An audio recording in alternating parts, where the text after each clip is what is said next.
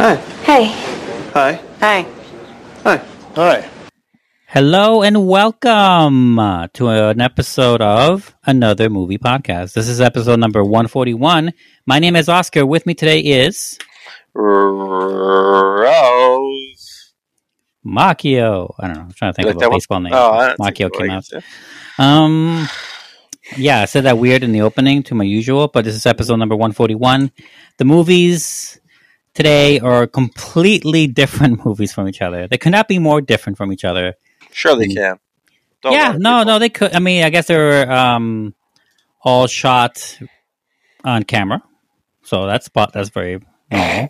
I They mean, I guess that's one way to look at they it. both have different They both have different types of protagonists. One has like 8-10 protagonists. You know, it's not even a real. Okay, anyway, those movies are going to be Eternals, the latest Marvel film. We're also going to review Spencer from that dude, that Chilean director. Fuck, I forgot his name. And then we're going to also review Titan, a French film. Mhm. And it's going to be fun discovering that movie. Anyway, those are the three reviews we're going to have in store for you today. If this is your first time or whatever, and you don't know, maybe not sure, you can always find this episode and all of our other episodes at otherpodcast.com. Over there, you can see our, just our catalog, but every kind of marathon we've done, kind of sequential, separated. We're top 10 season, so to speak, is approaching. Every year Correct. in January, we do a lot of top 10 shows, and we have the past 5 years worth, right? Roughly, like 4 to 5, maybe even 6, I don't know. Many years worth of top 10 shows on the website, otherpodcast.com. Check it out, guys. Ralph, how you been? I've been okay, you know. Been doing a lot of overtime at work because it is the season. The running joke is, I don't know. Did I ever say where I work? I don't think I have, right? If you did, I don't remember if you did mention it on the show. Well, so the running joke is that I work at a garbage factory. Not So, not at all. But there's a lot of overtime right now. So, Got it. I've been trying to take advantage of it, getting some money. Yeah. Life changes have happened, you know. Wife went on her own, job-wise. Oh, it sounded like she skipped out on you Hey, yeah, right. before you said job-wise. I'm saying Job-wise, it sounded yeah. bad. I'm like, I know. correct that, I did a great job at that one. And, yeah, so, like, you know, just gotta make things work. Besides that, working a lot. I actually saw movies, even though I work more. Like, I made it up. So, but I've been playing less video games, which is, I guess, what's going to happen. Hmm. But I've also, it's weird because, like, it's weird how time. I feel like I have no time, but I just spend it on video games and like stuff that I normally do, right? Okay. And then when I make the time to do things like with family, like I made purposeful time because I'm not home anymore. I don't see Leo or my wife. I was like, hey, I have this day off. Let's go to the movies. Let's do this, you know. So like, I made a fact to go to the movies, sit with my kids to see a movie, and I was very glad for it. We'll talk about that later. But besides that, yeah, just busy, trying to stay busy, trying to make money, extra money, trying to, you know, get ready for plans. I just had a Friendsgiving.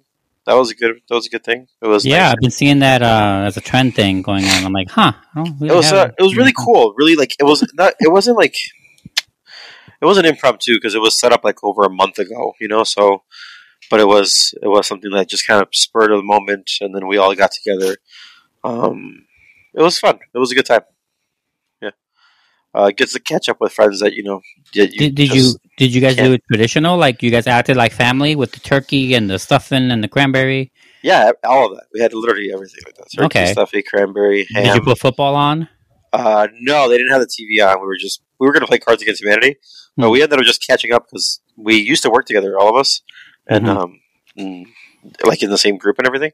Okay. Now we still work together, like in the same place. It's just It's a not big fucking together place. it's gigantic. So like It's bigger than several small towns out there. Okay. it's crazy because we're literally just catching up on stuff like that. So it's Yeah. funny, and then it's like all stories, and then it's like, you know, I miss hanging out with you guys, and then two of them went to Mexico recently, so we're catching up on stories from them. And it's just like it was just a big catch up thing, and which is really cool because we just spent time, and it's like all growing pains because recently a couple of us got promoted, and some of us have new jobs soon.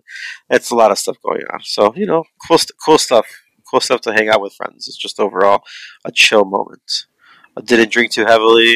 Had enough food. Well, no, because it was today. If you drank too heavily, you'd be like, "Oh man, can we do it? Can we do this recording tomorrow?" No, I wouldn't have done that actually. I mean, I would have understood. But Yeah. But yeah. Cool. Anything else? Oh yeah. I mean, TV. Been watching TV.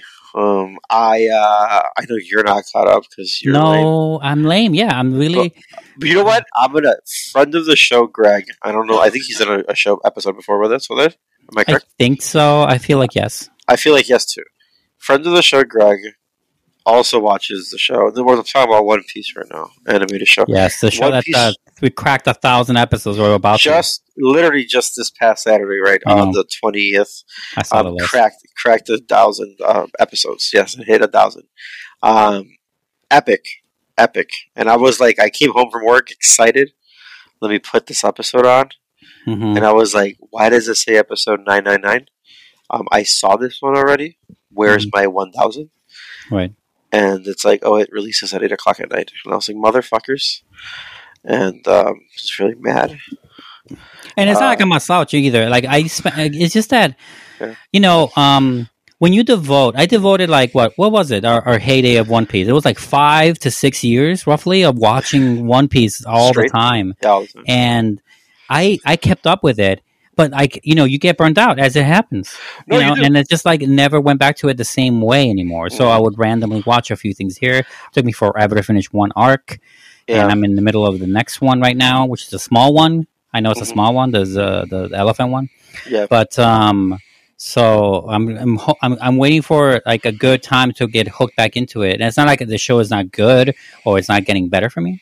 It's just No, that but there's for me. Yeah. No, and what's funny is that I don't watch it how I used to watch it too, where I watched it for like 3 years straight or something to catch up, or whatever the case was. I wasn't ever like super far behind, but I had enough to keep on my plate at all times. Now I just kind of let it build. I'm very much I watch it around 4 times a year, I would say. So like every 3 months, Hmm. 2 to 3 months, I end up going like MIA with it. Let like 10 to 15 episodes build up or whatever, Yeah. and then boom, I watch Right. those 10 or 15 in a couple days or in a week or so, week span. It's like my go-to show. Feels nice. I catch up. I get mad, and then I let it build up again.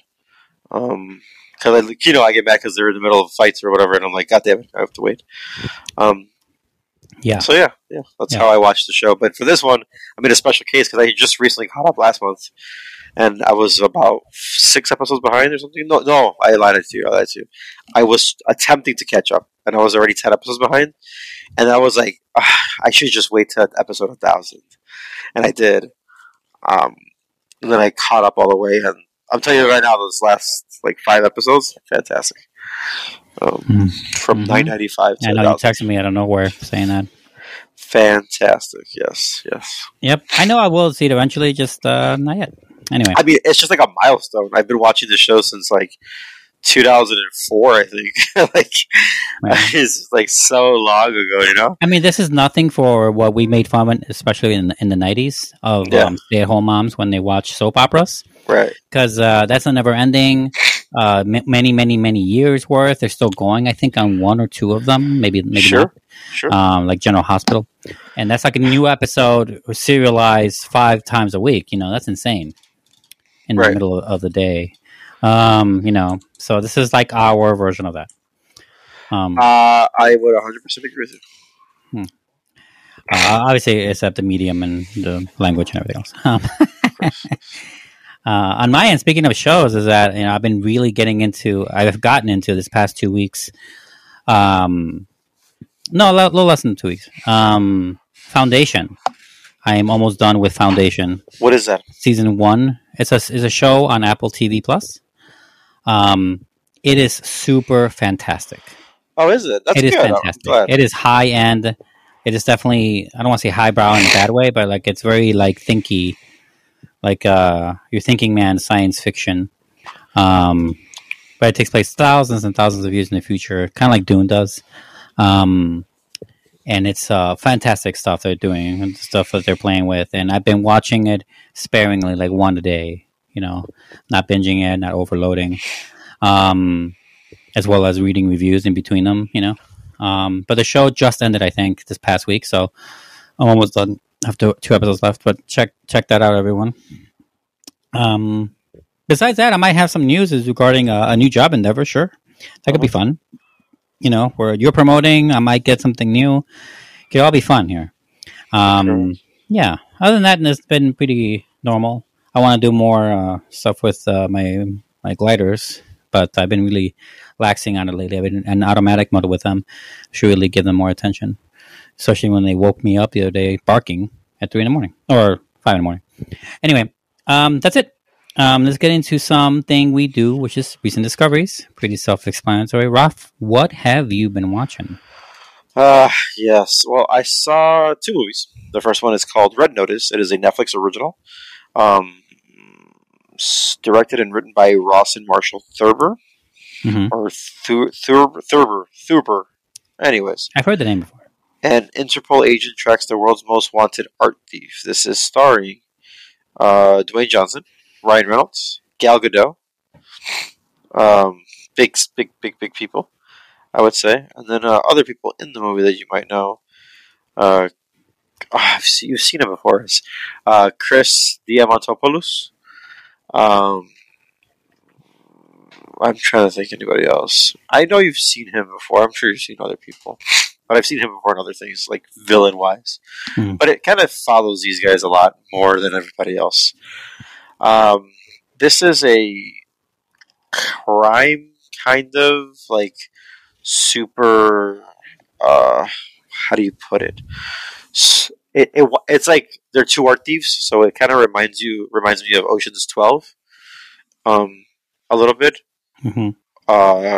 It just takes it to, like, they're obviously in their own world,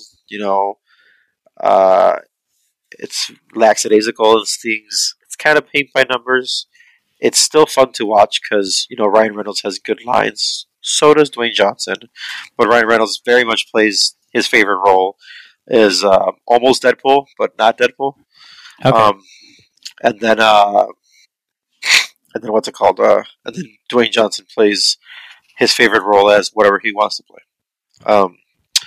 So as a charismatic person, essentially, as all the time. That being said, it's Gal Gadot's Gal Gadot, and it's fun to watch. It was a fun overall watch movie.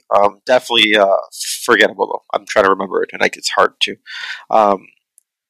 So yeah, it was just one of those kind of like crime but crime art thief or movie that you want to, I guess, con movie would be good. But but it's super on the light side of the con. It's like it's just to watch people like what's it called? The big stars, really. It's more like that. But it was funny, so the movie kept it comedic wise. Other than that, I mean, I don't think you need to watch this Oscar at all. But if you wanted to watch something light in the background, you can see something like that. Okay. That's Red Notice. All right. Netflix original. The other movie I saw this in theaters with my son and my wife. It's called Ron's Gone Wrong. This is an animated movie. It is written by multiple people. Peter Bainum and Sarah Smith, and then directed by Sarah Smith, Jean-Philippe Vine, and Octavio Rodriguez, co-directed apparently by those people. Obviously, it's an animated. Zach Galifianakis plays Ron, which is a robot. Jack Dylan Grazer plays Barney, which is the main kid. Ed Helms plays Graham, another kid. Olivia Colman plays Donka. Rob Delaney's in it. Justice Smith. A bunch of other... And then more kids people that you probably don't know. I'm going to read the synopsis because I actually really like this movie. The story of Barney, an awkward middle schooler, and Ron, his new walking, talking, digitally connected device. Ron's malfunction set against the backdrop of social media age launched him on a journey to learn about true friendship. Essentially, a company like Apple or Facebook or whatever creates a device, like a pet for this is the beginning of the movie, creates a device that is like your best friend, but it's like a social. It's like the next evolution of our phones for kids. Okay. So it's like social media. So like, it knows it already has all your account, right? All your info that you like, all the stuff, and it'll be like, oh, hey, you match with this guy because you guys have the same likes. So now you're like, I'm here to help you find friends, kind of thing, like in real life. But it moves around. It helps you. It's like your friend also, and it's there to kind of serve you, but not really. It's more like there to be with you as well, right? Yeah. And Ron gets a defective model where, not Ron, I'm sorry, Barty, his name is Barty. Barty gets a defective model where it's like he doesn't even have like anything. He's like the base model, so he has to teach the robot everything, and it's really cool. And he learns his own, like, he teaches him about how to be a friend and all this stuff. And the robot's super charismatic. Even though it's just a simple smiley face, like a super simple face. You can look up a picture for it. It's quite funny. But what it teaches, and I guess the value overall of the story, is talking about like how just like embedded we are with social media for kids and iPads and all that stuff. Like we're like in it. They're like in it at all times. That's all that exists. So it's hard for them to make friends like we used to. Just hang out, do these things and stuff like that. That what's it called? Maybe delving more into the social media or delving more into technology isn't the right answer. Maybe sometimes just taking a step back and doing what we've done for, I don't know, the past millions of years as humanity's lived, or whatever the case is maybe just kind of talk to each other, and like learn to. You can get along with anybody. Just because you don't have the same likes doesn't mean you can't be friends and stuff like that, right? It's a cool little story for kids. My kid loved it. I went into this movie thinking I'm probably going to get a great nap, and I ended up staying awake the whole time because I really appreciated the message and how it was delivered and how it went to, and it was really cool. It was a really cool project. I think more people should watch it. It's one of those movies that I just feel like it's kind of just got left behind. Came out in end of October. In theaters.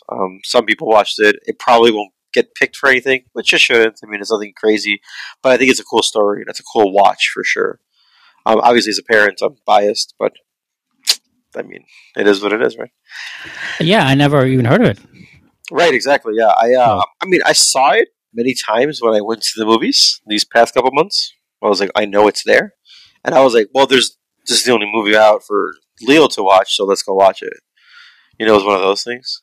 So that's the reason I went for it. I didn't know anything. And then I ended up coming out the movie like, oh, it was cool. It was really, really cool, So yeah, it was a really cool movie. I really do appreciate movies like this. It was like meta, but at the same time it wasn't. And it was talking about pretty big things that I felt like it spoke to the kids and the adults at the same time. Because like my kid understood it, and he's 8, Like, yeah, and I'm 33. Like, obviously, I should have understood it. Like, it's beating me in the head. So, I mean, obviously, my kid should have he got it pretty good too. So, I feel like a lot of stuff I watched as a kid and I was before, and I never got it. I was just like, that was cool because there was, a dinosaur in it. And now it's like, no, kids are smart, man. So, that's Ron's Gone Wrong. Sorry if I rambled a little too long. That's what I've been watching. How about you, Oscar? Well, I first saw King Richard, the movie we were originally going to review. Yeah. On the thing, which I left it unedited, no big deal. Anyway, it's on HBO Max. That's the only reason I saw it. I really had very little to no interest in watching it. Mainly because I'm not a big fan of biopics, and I'm not. It felt mushy and. I don't know, to whatever, mainstream drama to want to see it. I wasn't in the mood. And so, but I suddenly was to see it, and I did. And I kind of backed down watch it, but I saw the whole thing. And, also, like, most likely, like, I can see this one being picked for this or best acting or something. So, I mean, like, I'll just get out of the way now. So I saw it. It's the origin story of Venus and Serena Williams through the father, Richard Williams, of course, played by Will Smith. and it's a tale of their beginning, through the ghetto in Compton in the 90s or late 80s, 90s, getting up to, at some point they go to Florida, and then, from there to there, they become like youth champions. I guess there's like youth leagues, like from certain ages to certain ages where you can compete in tennis. And it's a very obviously white heavy thing, and the movie does explore that a little bit, not as much as I would like, but that's what they did. And it's just, I guess, as much of a true story about the father. And Will Smith plays a very driven father, weird father for sure, weird character. Clearly, like the movie kind of like glosses over some real issues and problems through the father, in order to make this story more heartfelt. And I feel like to make it more wholesome and to have a happy ending, or a more satisfying ending. And not to say that this isn't happy. Everyone in the world knows who Venus and Serena is. The movie has success in its end run, right? But Right. like, I don't know. I feel like the movie pulled back a lot of things, a lot of punches, in my opinion. And there's some unnecessary awkward scenes that I didn't think. I think the movie hit it home before that, things like that. I'm being vague here. Yeah. Brand new movie though, but check it out if you want to. It's definitely for a certain type of audience, but those people were already going to see it. So that's King Richard on HBO. I have one that's on Netflix. It's called Nobody Sleeps in the Woods Tonight. This is from a different country. I don't know where I saw it. I actually saw this with the dubbing. Mainly because I just, it looked like a schlocky horror movie, and it is. It's just like a normal horror movie, and I didn't want to it's not super serious. I don't have to pay super attention. I just watch it. But they made a sequel. There's a sequel to this. I think it's called The Same Thing Part 2. Nobody Sleeps in the Woods Tonight Part 2, I think. And it's like a double feature almost, like, because it ends very much like, oh shit, this is open ended. But it's about these kids, these kids who are like, I don't know if they're being disciplined for it or not, but like they are being taken away into camp in the woods, away from their cell phones, away from technology to actually like connect with nature and connect with people, right? That kind of whole thing. Sure. And then the movie devolves into like these two oversized, mutated men that are out there like with very, minimal intelligence, going out there killing everyone. And obviously they come in contact with the kids and everyone. It is a fun ride for sure. It has some lovely gore that I liked it. It's a great fun movie for like just a horror fun action movie. No, it's not action like that. It's just fun action. And I really liked how things ended, so to speak. And I liked how the cliffhanger worked. And I can't wait to actually see the second one. I just haven't yet. So I recommend it. It was a fun time. Nothing too serious. Nothing that don't think about it too much. Just watch it. A meteor did this. That's all you need to know. Okay. Right? Who cares how? Yeah. I just funny how you said it. Yeah. A meteor did it. And that's on Netflix. Nobody Sleeps in the Woods Tonight. Next up, I saw... this is a big one. I should really write this one down so I can see who it is. I always forget his name. I saw The Card Counter, which is Paul Schrader's latest film. Oh, yeah. That has, what's his name in it, right? Yeah, it's Oscar Isaac. Yeah. Yeah. Isaac of Oscar, yes. Redemption is the long game in Paul Schrader's The Card Counter. Told with Schrader's trademark cinematic intensity, the revenge thriller tells the story of an ex-military interrogator turned gambler haunted by the ghost of his past. I did not expect that to be the synopsis as I was reading it, but there you go. Yeah, and it is very much all those things. It is like, I was trying to tell a friend of mine who was excited about the movie. He's like, oh, how was it? Well, was it this? Was it that? I'm like, oh, I'm not saying there is no gambling in the movie, but it's not about gambling. Oh, okay. Is it about like revenge? I'm like, I'm not saying there is no revenge, but it's not about revenge. It's like it's Paul Schrader.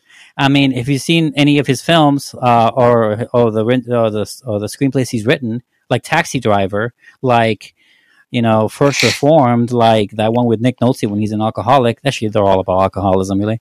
Yeah. Like you'll see that this guy doesn't just fucking do one thing. Okay, it's not about one thing, and it's not a movie of the week kind of topic. It doesn't just explore revenge only. It does so many other things. And I say this movie is pretty great. It is a fun time for sure. I think that people will completely be disappointed by that synopsis I read, because while there is definitely some thrilling moments, there's definitely all those things. Like I said, it's almost like but it's also almost like a road trip buddy movie. It's almost that way, but not at all comedic. The guy is super serious, Oscar Isaac, who may have given his best performance. Maybe. Okay. Maybe. I'll go with maybe on that. I really like him in Ex Machina, but it's up there though. Top 5 for him for sure. He is like completely stoic the whole time, hard to read. You have to really get into the film to actually get it. And Tiffany Haddish, who is the second or the third tier ensemble build here, is really, really good in a serious role where she's like playing this sexy, like, I don't want to say negotiator, but she's like a front woman, I guess, for gamblers and card players, like to front them for the money to compete and televise, what do you call it? Those gambling game, poker tournaments. There you go, poker tournaments. And she fronts them with someone's money, her boss's money to have a good show, basically. And she approaches this guy about it and said they have a relationship. It's really great. She's really good in the movie. I don't know much about Tiffany Haddish. I've only seen her in like 3 films, but I really liked her in this one. So that's the card counter. I don't know where you can find it, but you can buy it or rent it. Next up, I saw these 2 movies are really hard to find. I apologize in advance. They are almost purposely hard to find, which is why I wanted to see it.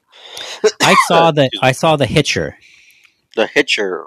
The Hitcher. Vaguely familiar. It should be vaguely familiar. It was during our heyday of movie watching is when these 2 movies came out, this one and the next one. The Hitcher came out in 2007. And I don't remember much of it. Maybe a poster. But it made no money.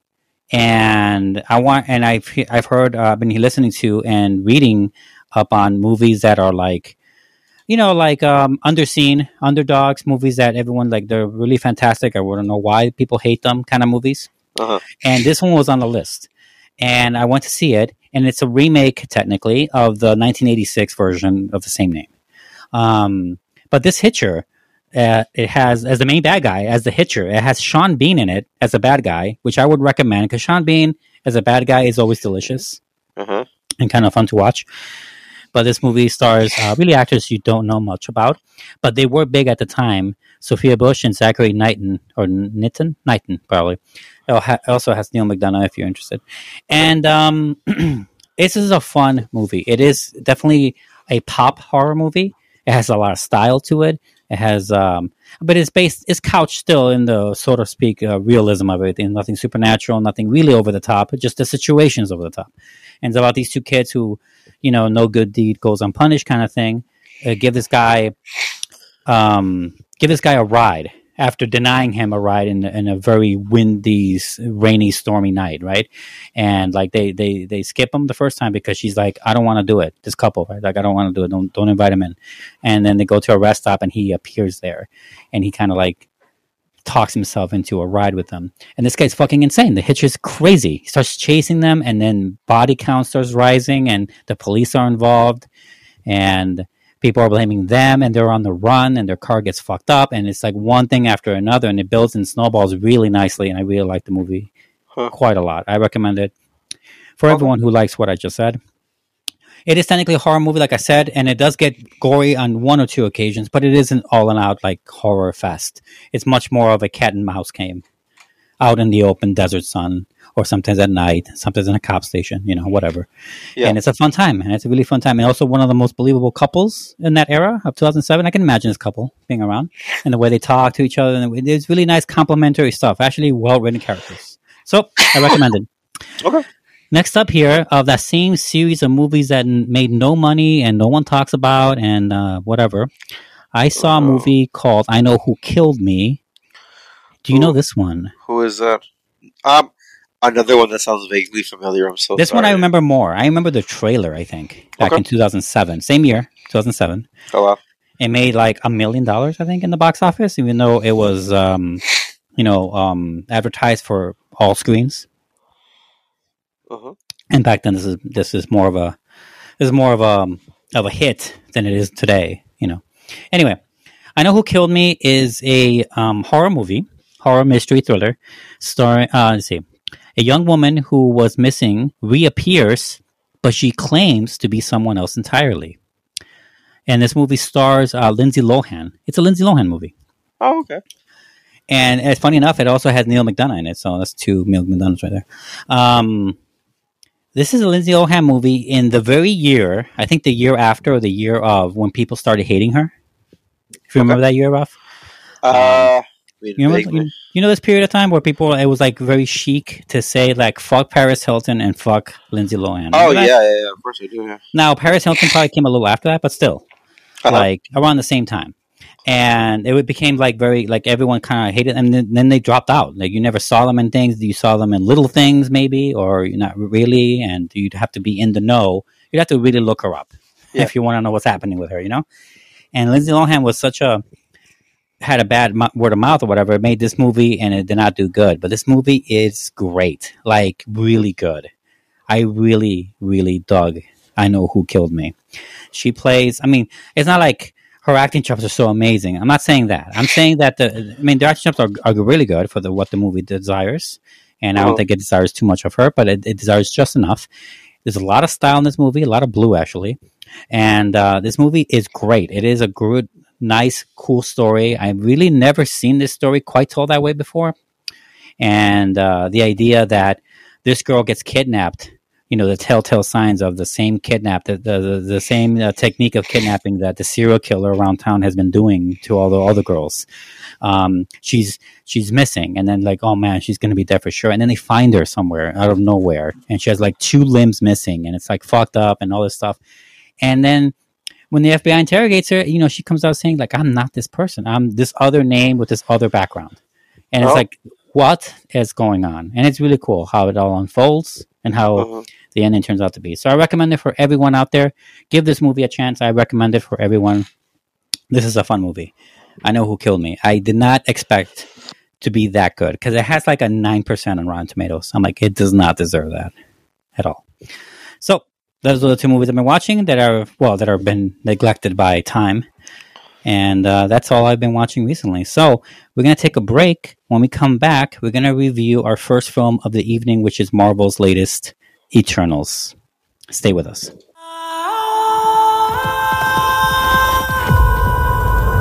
Five years ago, Thanos erased half of the population of the universe. But the people of this planet brought everyone back with a snap of a finger. The sudden return of the population provided the necessary energy for the emergence to begin.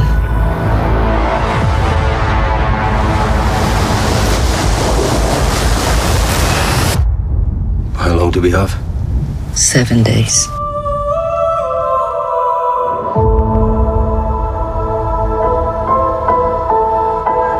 We're Eternals. We came here 7,000 years ago to protect humans from the deviants.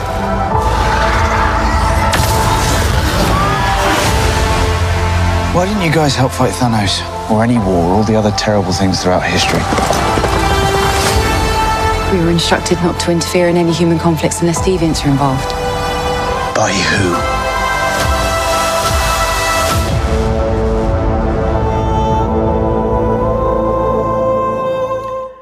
The saga of the Eternals, a race of immortal beings who lived on Earth and shaped its history and civilizations. This is Eternals, written by screenplay by a bunch of people. Story and whatever, Jack Kirby to Chris Firpo, Ryan Firpo, Patrick Brule, but also written by and directed by Chloe Zhao, who is the main writer and director. Well, the only director. And this movie stars Gemma Chan, Richard Madden, Angelina Jolie, Salma Hayek, big fucking stars right there, Kit Harington, Kumail Nanjiani, Leah McHugh, Brian Tyree Henry from Atlanta, Paperboy, love Paperboy, love Paperboy, Ma Dong-suk, Lauren Ridloff, Barry Keoghan, maybe it's Keegan, I think it's Keegan, Bill Skarsgård, Harish Patel, yep, bunch of people. And this is the latest of the Phase 3, whatever phase we're on, as far as the Marvel chapters are concerning. They're opening up the world, so to speak. Eternals. This is going to be a fun review in many different ways. But we're going to start with you, Rolf. That's right. We're going to start with you. Right? What did you think of Eternals? I don't know. Conflicted, I guess. I'm weird about this movie. I felt like, and I'm just going to go broad generalizations, and we'll get to the nitty gritty of everything else later. I felt like they focused a little too heavily on some of the characters compared to the others. Not that the others didn't have a less compelling story or a more compelling story. I just felt like it just focused a little bit too much on a couple of characters. I overall I actually kind of love the beginning / just like what happens, the world building of the Eternals, and stuff like that. And then the rest of it, just story wise, I felt like, okay, I understood where the movie was going, and I understood some of the other things, and to the third act. And then I just felt like, then it became like every other movie, Marvel movie, I suppose. And then I wasn't like disappointed or anything. I just felt like they were doing some other things. I felt like I was watching like two different movies sometimes. And then, and I don't know what I wanted. I wanted more, but at the same time, I felt like maybe I just wanted more streamlined. It wasn't necessarily the action. I don't know exactly what I wanted. Maybe I'll get that out of this discussion where my thoughts are. But I felt like I got left kind of like hanging a little dry. And then I just felt like there was so much going on in the movie that you could have either just taken some stuff out to make it more streamlined, like I said, or split the movie up. But I know you don't want to do that. I almost feel like this would have been a great show, miniseries, but we don't have that. We have this movie, so I guess I'm just somewhere in the middle. With this movie. I understand that completely. I would also understand if you said any of these other two options or answers. It's amazing, or it really sucks. So like I've heard that from a lot of people. I think so. A lot of my friend groups, work friends and stuff like that, are in the "it sucked" category, and then a lot of other people I've heard. Yeah, I don't say, right. And then a lot of other people I've heard. I'm like, I liked it a lot.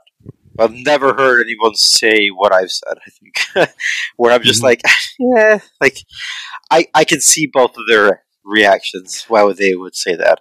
But that's from the type of people who, like their favorite movie is whatever, one of the other Marvel movies. And I'm like, well, that makes sense. Yeah. I kind of call this movie like it's an amazing movie that fails. That's what I've been kind of thinking about it. It's not a bad way to put it if you think about it. Yeah, it's you both want so much more, and then I want so much less. Yeah. Like I wish the one was less, but we got more shit for it. I can find the bird. Everyone knows the bird. And if you don't, then there's a bird in the background. He's being extra loud. He wants attention. He really does. Or probably a partner. Like, you buy me a friend yet? Bro. Eternals is conflicting for me watching in that movie theater. I would say I definitely come, like I said, that completely, like, I really think this movie is doing some really awesome things. Better than any, and more motivated and more far-reaching in its depth than any Marvel movie ever made before. I would agree but with you. It doesn't land. It does not stick any landing whatsoever. No, I feel regarding this stuff. I feel like with every character, even what they consider the main one. Yeah, all of them.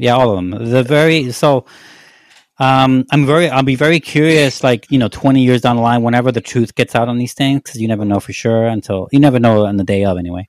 Unless you're in the know, as to what kind of conflicting viewpoints were happening here. Is this Marvel, like, hey, you gotta fucking put an action scene here or whatever, like, or her like, can I just like make this about 5 characters instead of 10?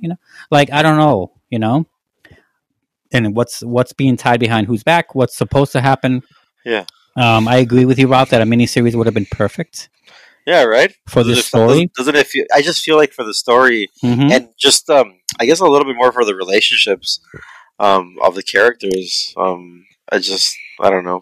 There's so many things going on that I feel like we're just like. I feel like you could even. Oh man, I imagine so many awesome scenarios while watching it in the theater as it being a show. To be honest with you, you could have done a miniseries, a 3-episode miniseries, 45 minutes each, maybe 50 minutes each, or something like that. Basic, and I think it would have been great. Maybe 4 episodes max, so like an extra hour of content. Yeah. Streamline how you wanted it. I don't know. Anyways, that's what. Yeah, but the thing they're tackling on here, and something that Shang-Chi tackles on a little bit. Shang-Chi: Legend of the Ten Rings, the last Marvel film this summer. That one had a protagonist, not the protagonist, I should say, the villain, let's say, the main villain, being immortal. And Eternals are immortal, essentially. Correct. But this one tackles it an actual human, like it actually ponders that question. It actually kind of really references those points.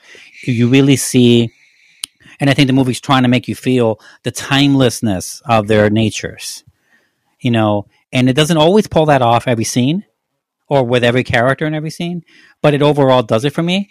So, I feel like it really succeeded in showing us a literal superhero or literal, whatever they are, as whatever as something completely away from us. Like they're so inhuman, and because it's just so hard to fathom the vastness of their time here on Earth in the movie, obviously. And it's kind of like it's like Marvel doing the Old Guard. Remember that movie from last year? Yeah, it's like Marvel doing the Old Guard.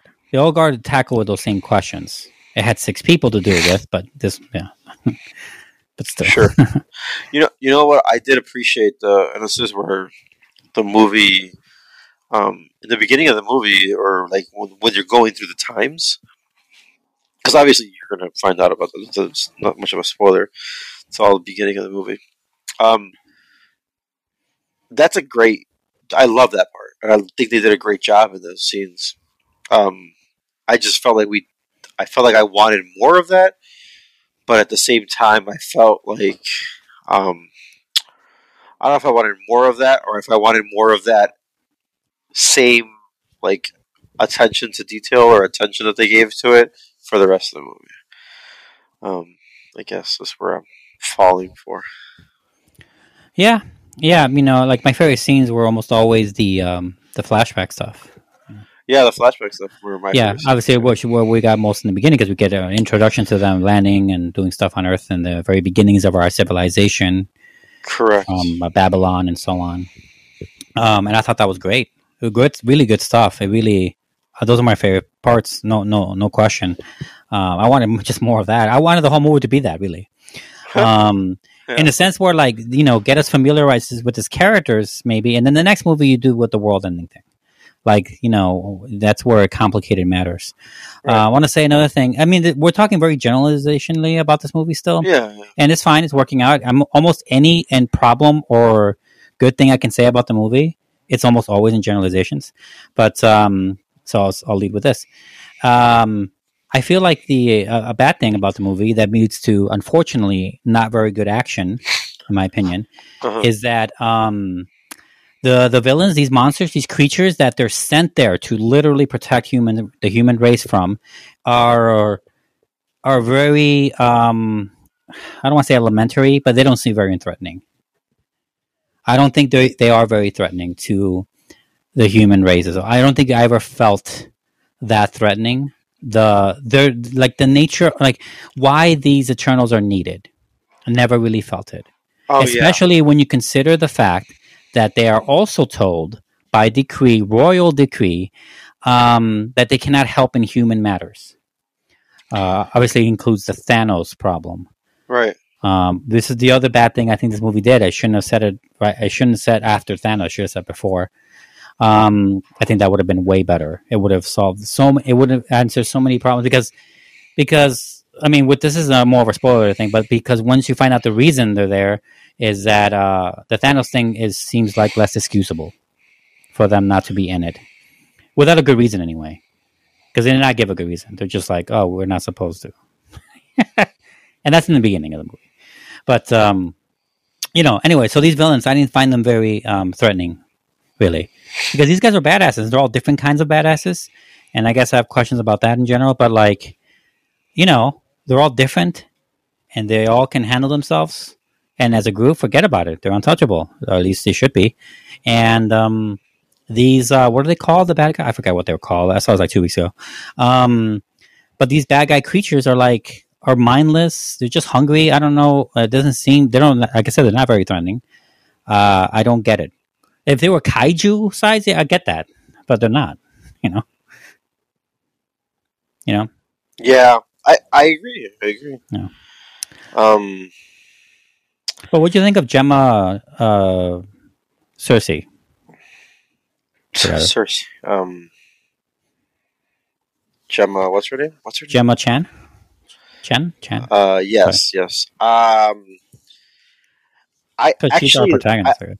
she's our protagonist. Yeah, no, I felt like I liked her a lot in the beginning, and I liked her once they described her and they gave her the whole who she is. When Salma Hayek's character Ajak, right?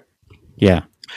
Talks about her and kind of describes her and tells her who she is or how she sees her, right, and stuff like that. I really did appreciate that, and I used to see the character for who she is. And I did appreciate that the character stayed true to herself for the most part. Mm-hmm. What's it called? So I did like that about it. But I also felt like it was also like a little bit of her downfall, where she was always in wanderlust. I don't know if you noticed, she was always like amazed by everything or in awe of things. Interesting. Okay. And then because of that, I also felt like she was. Not to make it look. She just felt she felt like she was airheaded sometimes. I'm not in it. You know what I'm saying?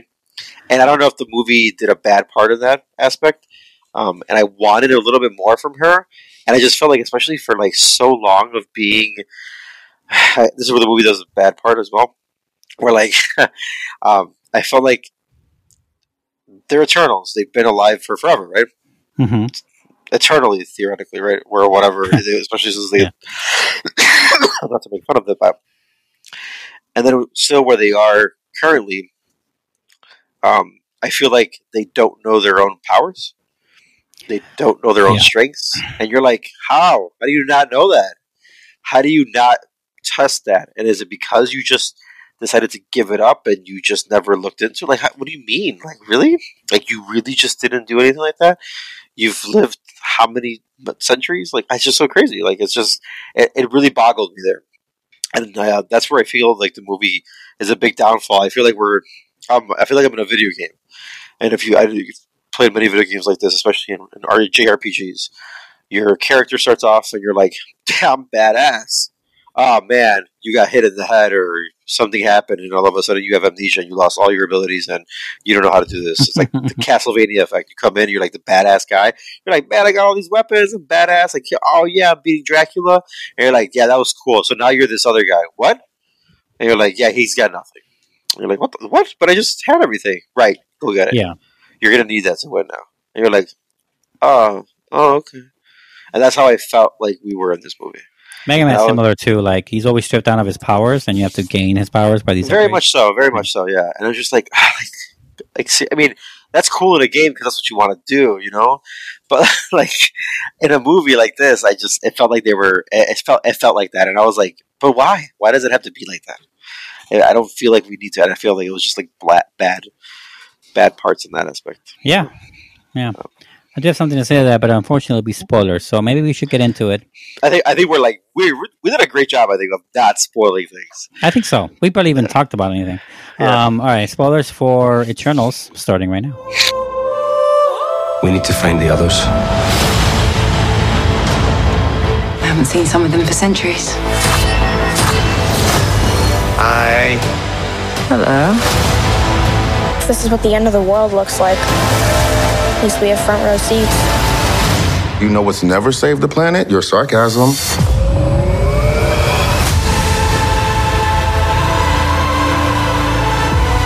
We have loved these people since the day we arrived. When you love something, you protect it.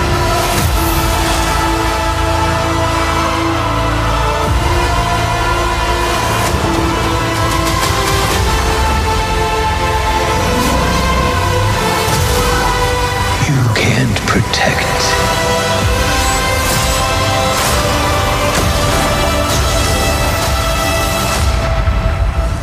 any of them.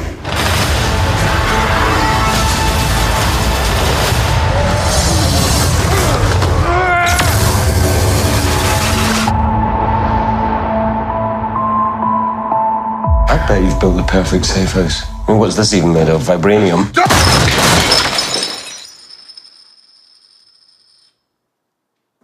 Fall collection. IKEA.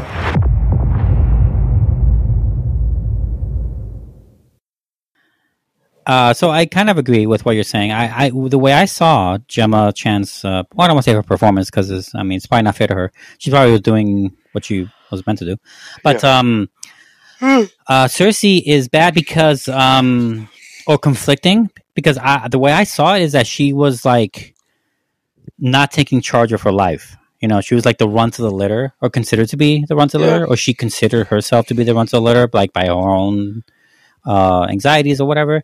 Like when she was always the heart. It's like in the not the Power Rangers, not the right one. Captain Planet. Heart is the one you don't know what that power is. Water, yeah. Fire, earth, yeah. Okay, cool. But like heart, what is that? I don't know. But it's clearly the most important one. That's what you're supposed to take from it. As a kid, I knew that watching Captain Planet. She is that. You know, unquantifiably the heart, the least defined, least threatening, so to speak, but also the most important. Which is why she gets the powers by Ajak. And I think the whole movie is like she's trying to the whole movie's trying to rise to that point where at the end when she stops what's that thing called again? The fucking Galactus looking thing. Whatever. Oh, the fuck. Yeah. I weird. forgot already. I forgot too. The Eternal. Let's call it the Eternal. The big ass Eternal. That she actually fucking finds her conviction and does it, and fucking knows like the limitlessness of her power, right? And her whatever. And I think like she's like the whole movie is unfortunately showing her like she's like standoffish. She is second guessing herself. She's not doing anything. That's why I think sometimes she looks like she's in awe of something else or stunned or whatever because she's never had to lead, you know, which is the power that the Superman character has had. And it should go without saying. I know everyone's mentioned it already, but it is unfortunate that they name a character Cersei and then have Robb Stark and Jon Snow both profess their love to her. It's really weird. And I don't know why the writers decided to go along with this. I don't care how true to the story it is. I'm sorry, Game of Thrones was a thing before you. And you can't... Yeah. It was it was funny. That theater laughed to think about that, you know? But it was also like, couldn't you just cast somebody else? Oh, you mean besides those two, Robb Stark? And yeah, exactly. Or like, change. All right, if you're going to keep the names, but just change one name. Change Cersei. That's all you need to do. Unreal. It is, right? I mean, yeah, I guess. I mean, it's just like, yeah, I don't know, whatever. Yeah. It's just so weird. It is also one of those astronomically things. Like, what are the chances of that happening? But there's no excuse for it because it's not that long ago that Game of Thrones came out. It's not like it was less than 10 years ago. Right. 5 years ago, right? No, less than 5 years ago it ended. 4 years ago, 3 years ago. Something like that. Yeah. I know that we all want to forget the ending so bad, but yeah. Anyway, sorry, getting back to this thing. That's a small problem overall. And a lot of people had complaints, and let me know what you think of this. When it came to the action, especially, that this movie had a lot of like low lights, like a lot of too darkness for a lot of people to enjoy. Is that a problem you had? Because I didn't. No, the jungle one was, I guess, a lower light thing, but I didn't hate it. That's how the jungle covers it, though. It looks really real to me. Yeah, but like the jungle covers the sun like that. Everything looked really cool. good to me, right? Nothing felt out of the ordinary. I mean, I guess there was. Did you track the action? Could you track where everything was and everything? Yeah, I could. I mean, besides the fact that it was, I guess, some of it with like the tentacle stuff was kind of hard to keep up. But that's anything like that. That's true.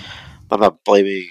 A lot of people complain about that with the action, and that's why they didn't like it. I'm like, for me, the action, the reason I didn't like it is that I felt like it could have been more dynamic. Like the fact that these guys have lived over 10,000 years to, lived, ate, and fought together, they would have these natural like rhythms, and there was no rhythms in the movie.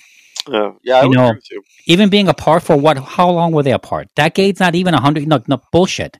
Not enough time has passed for thousands of years of inbred natural ability that they've had. No way. That's what bothered me about the action, is that it could have been more. It came way better. Could have been way better for that reason, but not because it was low level. I thought the action was pretty cool. Otherwise, Yeah, I agree with you. Yeah, especially that jungle scene, which is probably the longest one, like the big shot action scene. Sorry, Marvel always does that. Their best action scene is always in the middle of the movie.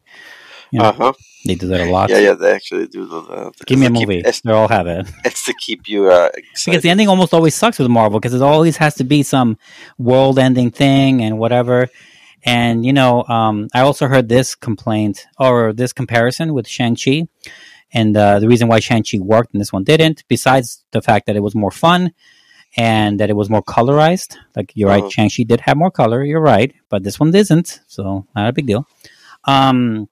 Is that people were complaining that movie, Shang-Chi, didn't have to deal with world-ending problems in order to have an awesome action movie, a Marvel action movie. And I'm like, yes, it did. Did you not watch the movie? It totally. You think those dragons would have, like, been cool with Earth? Like, I don't understand. Like, it was leaking from a portal of another dimension. I could have sworn they said exactly that. It was that's exactly what the reason was. Exactly. I mean, it wasn't like a localized family affair. It was a big fucking deal. Yeah, and that's actually the parts I didn't like. I like the least, because Marvel keeps doing this thing. I'm like, it really sucks when you put the world in danger so many times. It's like the boy who cried wolf. I don't really care to save you anymore. Yeah, but it's funny because what's so funny about how they do put the world in danger, but like we're the ones who know that the world is in danger multiple times. You know what I'm saying? Yeah. The world doesn't know that the world is in danger multiple times in the Marvel universe. But it's true. Like they don't know that. They don't know that they're in danger half the time. They know that the Avengers, of course, that affected everything. But like the Shang-Chi stuff, like that was just like, hey, we stopped it before we got here, and we've been doing it for whatever so long, and it is what it is, and you're like, oh, okay. Eternals, same thing. They did the similar things.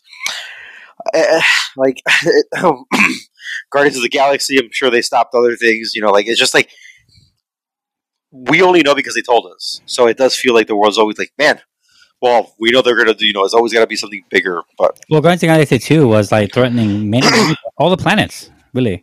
So everything is even worse. Right. Let me tell you a story. I didn't like that ending because they all ended roughly the same way. I'm like, oh, stop in the big bad. Okay. Right before the doomsday clock. Right. But there's still nuclear problems in the world. Like, I don't understand. What's going on? I don't know. So this movie, unfortunately, falls into the same problem. Although I would say, though, I did enjoy... because the thing is that they don't actually have to fight a big bad. They have to fight their Superman. That makes it much more interesting, for sure.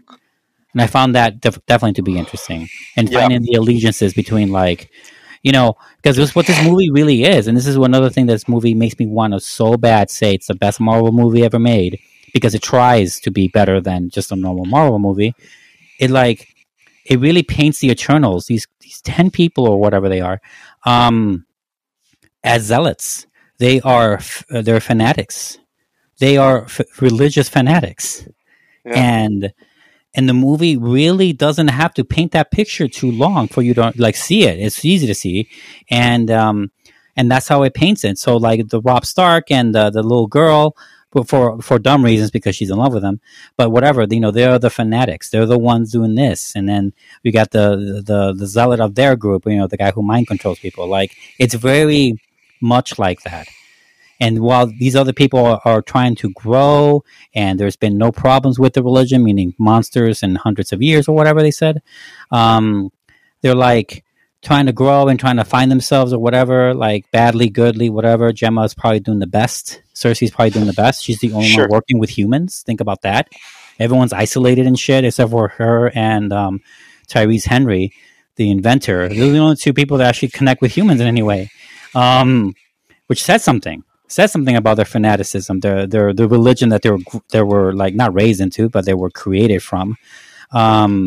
It's so much. It has a lot of great illusions and stuff. It has really good stuff in it. Really good comparisons. And I love how it boils up to that ending where they have to fight the best fighter in order to. No, obviously. I mean, or more like the main fighter, right? I don't know if it was right. I guess it was the best fighter. Yeah. I would say a close second would have been the guy who died with the fist. What's his name? Oh, man, that guy was badass. I can't believe he died. Gilgamesh. Oh, I love that too, by the way. Oh, man, I love that stuff was great. Like, their inspirations to the world. But like, we've all heard of Gilgamesh. That's where the movie is so good. It's Athena. And it's all the stuff like that is where the movie is so good, It's so good. I was like, fun watching that. It just makes sense in those areas. I think my favorite is why can't I remember that one? What's that one Greek city? Athens. Was it where is that where they were? Where I don't know where they were. No. In the past when they're doing one of the flashbacks. Oh, I don't know where. I'm sorry. I don't know. Maybe it was Athens, but I don't know. No, I don't think it was Athens. It was maybe it wasn't Greece. It was Babylon. Oh, that's not in Greece. It's not in Greece, I know. But I was just like thinking about it. I was just like, no. They built Babylon to literally be protected, like protect the humans, right? And how it was set up and everything. And I was like, yo, that's so cool. Because like you could do whatever you want. You know what I'm saying? Yeah. Like it's its own thing. What I would like to know is that when they went from that to like not interacting with humans, like what changed? I want to know that movie. Right. I mean, obviously they were there to keep the humans alive to a certain extent, so they did have to be known, right? Yeah. Until the point where I guess they just don't get known anymore. Right? I don't know. It's so weird. Yeah, definitely weird. The stuff that happens in the what's it called, the ASIC and stuff like that. That was cool. Also, a lot of things are cool that explains like some stuff. Yeah. Yeah. I just felt like I wanted more from other characters. I felt like we got. Yeah. We just hard focus on so many, and I know it was just such a big cast, but that's the problem, man. This cast should have been half, right? Or they should have been established in something else before, like in other Marvel movies or whatever, as bit characters. Yeah, honestly, anything else. You could have saved yourself here. Marvel had all the time in the world. They have all the time. They really did. Yeah, you could have saved yourself, in my honest opinion, if you had Icarus already introduced.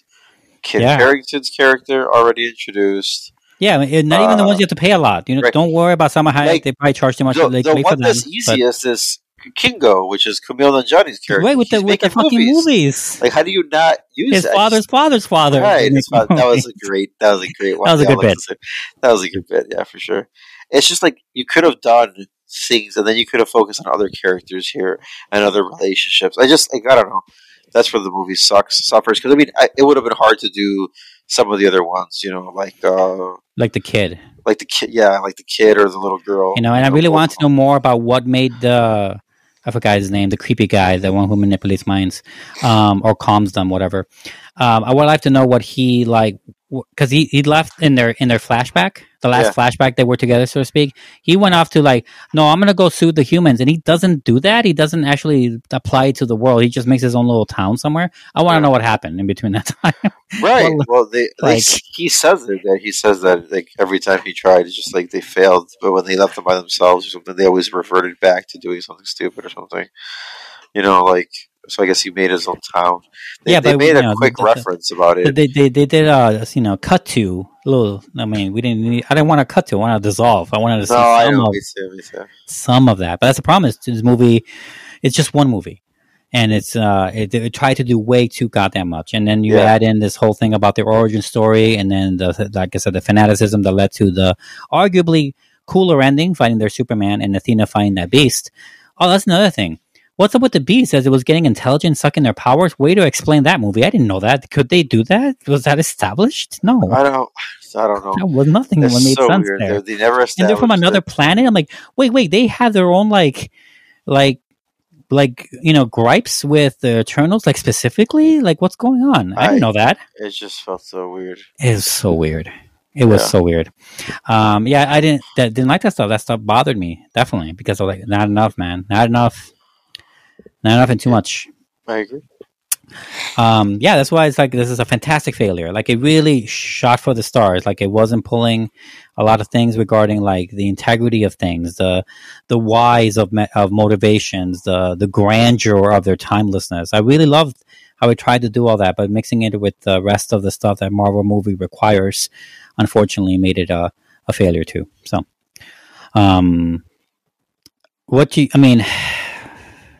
do you want to talk about the Stinger thing? People were talking about that too.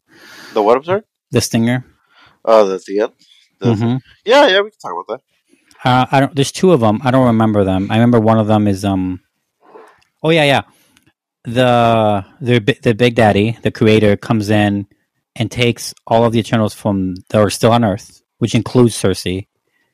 Right before Kit Harington admits that he's also a superhero, probably. I heard he's the Black Knight. I don't know who that is, but whatever. Obviously, they would hire Kit Harington to play a knight, him being from Game of Thrones. Right. So there's that, and then there's the other one where the other Eternals that went off in space are greeted by this kid who is like some singer in the real world. I don't remember his name anymore.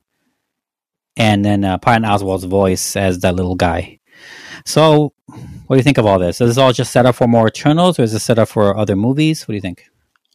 That's a great question. I think it's set up for other movies and other Eternals. I didn't know if this was like a multiverse kind of thing. It didn't feel like it, but at the same time, there's so much multiverse talk lately that I felt like it should have been. But I know it's not. It was just weird how they like approached them. But I think it's other Eternals and other just universes, or whatever the case is. So that was cool. Like others like that, right? Yeah. And then what was the first thing you said? Oh, the Kit Harington thing, right? Yeah. That was weird because I know nothing about that character. Literally, I could have Googled it. I think someone told me about it. And I was like, oh, okay. Yeah, someone told me too, and I was like, I still don't know who that is. So like, cool story, I guess. I mean, it is what it is. I was like, just true. So there was that one, and I just felt like that was underwhelming. Like I felt like if you got that, like I felt like they should have hinted that character before, because that's just like such a throwaway character. And I think we made fun of that because I watched it with a friend of the show, Matt, who does our top movies, top TV shows of the year with us. Mm-hmm. I saw it with him because me and him usually watch all Marvel movies together. He was like, I love how we could just grab garbage characters C from any of the Marvel franchise, and if it's the timeline of what we use because he did something in this background character thing that he needs to do in the movie, so in the overall plot, so fuck it, we got to make a character with them, and we just pick this guy. And I'm like, it feels like that. It feels like they just picked random character, but it makes sense for the story because they do need him for whatever the case is. It's just so random that no one knows about him unless you're like that into comics. And if Yeah. you're not that into comics, then you're never going to know about that character until you Google it. For And sure. I was like, right, that's essentially where Marvel is at the moment, unless if they're making something big. Like even Moon Knight. Moon Knight is like a B character. Not everybody knows about Moon Knight. I know about Moon Knight. I know the character exists. I know nothing about Moon Knight, though. I have no idea who you're talking about. Right. So we're saying like there's a big movie coming out for him or a show or whatever. For example. Oh yes, I have heard that there's a title of a show called Moon Knight. I know nothing about the character. Right. Right, okay. exactly. See, like I know the character and I've seen the character. There's also I've Moonfall never- coming out in January. Right, and I just don't know what the character does. Like so, like Right. I guess Yeah. I'm lost now. yeah, I guess so. Yeah, and the other thing is that what do you think of the whole Angelina Jolie thing? I mean, by the way, So, she's badass, but like badass, right? I her agree. mental So, thing. I felt like this was a really weird thing. Well, first of all, once they explained the mental thing and once they explained the whole thing with Salma Hayek, what she was doing, and then what the Eternals were there for and everything else, I thought it was super cool. I thought it was super cool that she's glitching, but in reality it's just so much memory, you just can't handle it, you know? And Yeah. she's like mentally breaking down, which is, I mean, it's very sad, but a cool way to put it, you know? Yeah, I like that. So I liked it a lot, and I also felt like, but but I'm not gonna lie, watching the movie at first, I was butthurt because it was like you kill Salma Hayek's character off, you know, and I was like, okay, and then you make Angelina Jolie basically useless, so you don't have to give them screen time. You know what I'm saying? They're like getting rid of all the big name people out of Yeah. the way, and if Maybe, it yeah. did feel like that a little bit. Maybe you're And right. that's where I was like, okay, I wish we had more time with Salma Hayek's character. I wish we had more time with Gilgamesh's character and Thena's character, you know? Like, Mhm. their stuff together, like you said earlier. You know, I definitely wish more about Sprite and same thing with Druig and Phastos. Like, Phastos is great. I wish I knew more about that. Yeah. You know, but instead we get Icarus and Cersei barely, and like, oh, okay. You know, like it just felt like just underplayed. So I don't know. Yeah, Yeah. for sure. Yeah, interesting movie, but we just wanted more. So that's Eternals. I think that's all we have for it. We're going to take a break. When we come back, we're going to review our second film of the evening, which is Spencer, currently in theaters as well. Check that out and stay with us. Yesterday, you arrived after the Queen. I got lost. Oh, how could you get lost? You've lived over the hill for years. It looks different now. Everything looks different. You sure you went late yesterday because you were delayed by someone? Why would you think I got delayed by someone? Oh, come on, come on. They are circling us. Didn't you know? Don't you read? It seems they're circling just me. Not you. Just me. The thing is, Diana, there has to be two of you. You know, there's two of me, there's two of Father, two of everyone. During her Christmas holidays with the royal family at the Sandringham estate in Norfolk, England, Diana Spencer, struggling with mental health problems, decides to end her decade-long marriage to Prince Charles.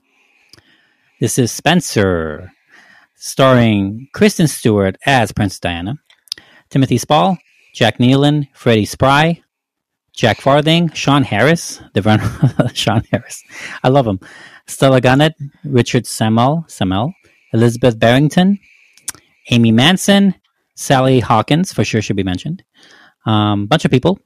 James Harkness, I remember him. A lot of people in this movie. Big ensemble, obviously they're all, except for Kristen Stewart, I think. Maybe, is she British? I hope not. I don't think so. Is she? Who? Kristen Stewart? I don't think so, right? She's American. Not to my knowledge. Because these are all like, it's a British heavy cast, bro.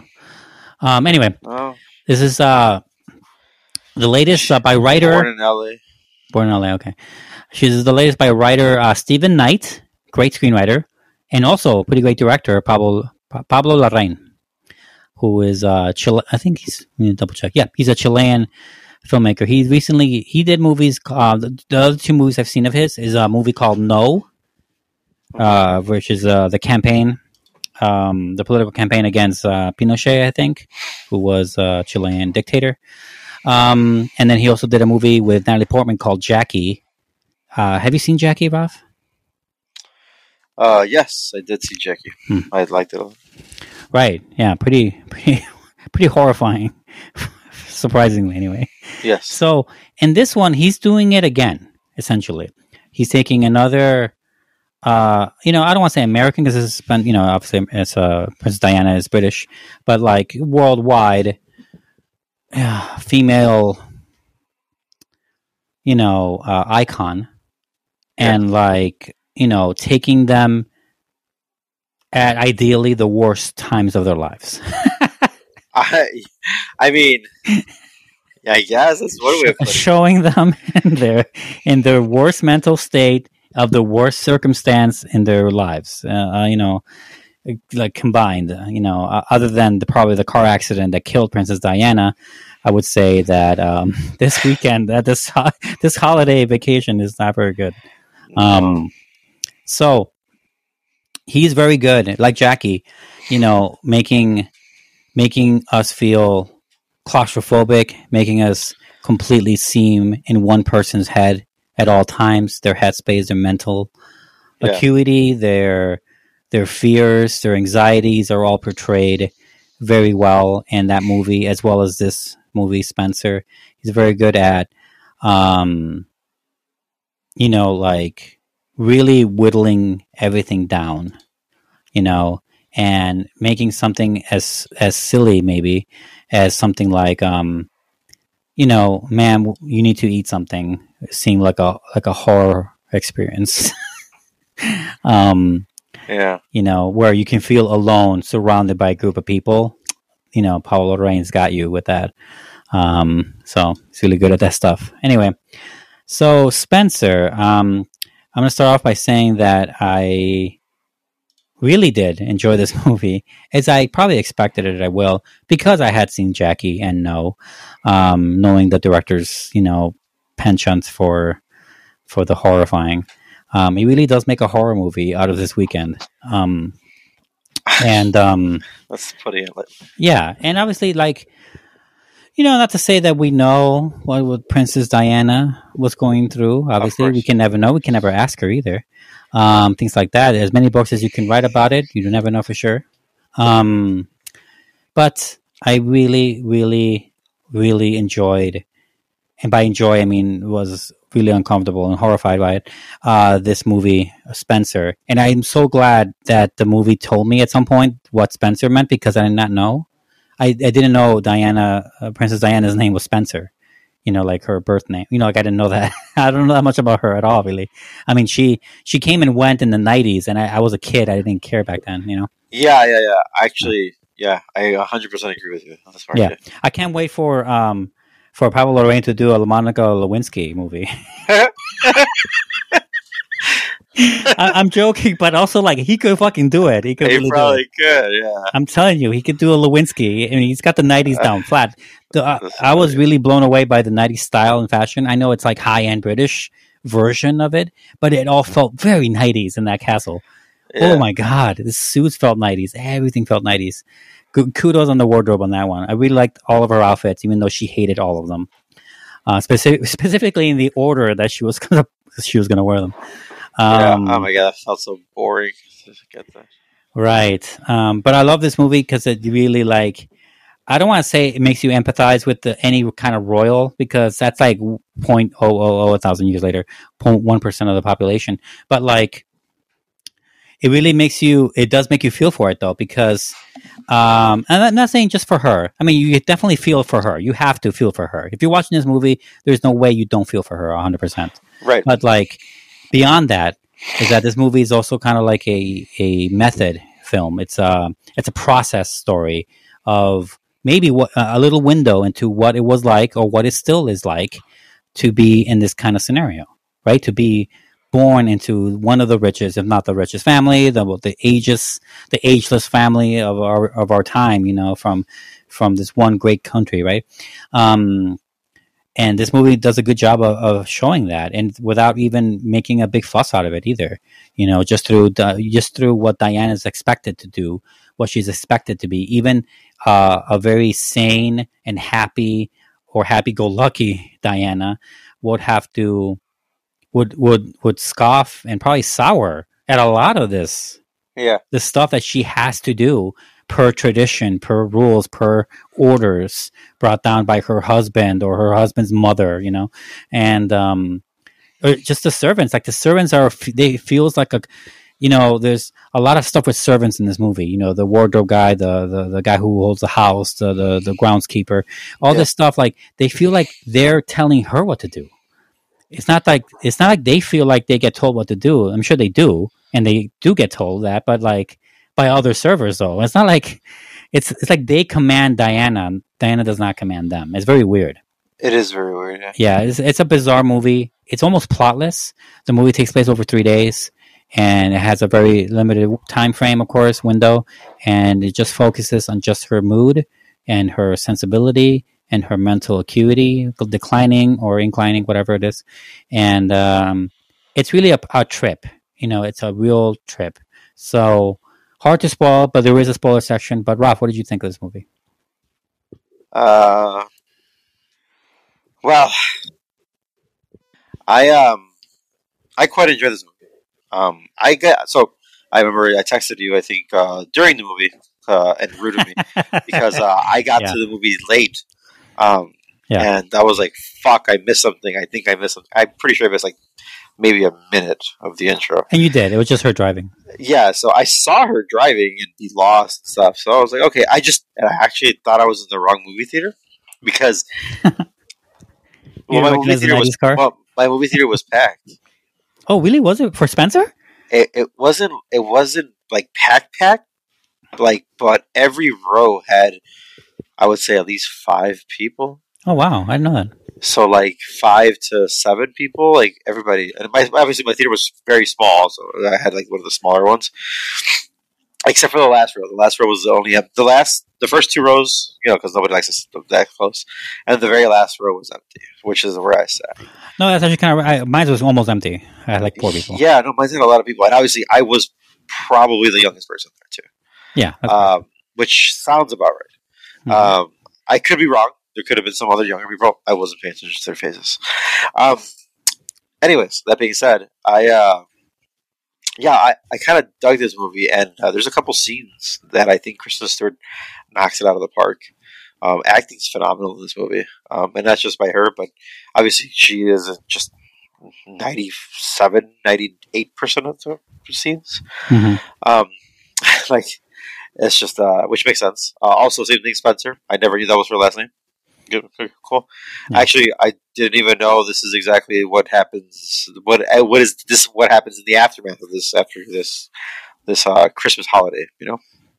And very much like you said, it's with the whole thing about the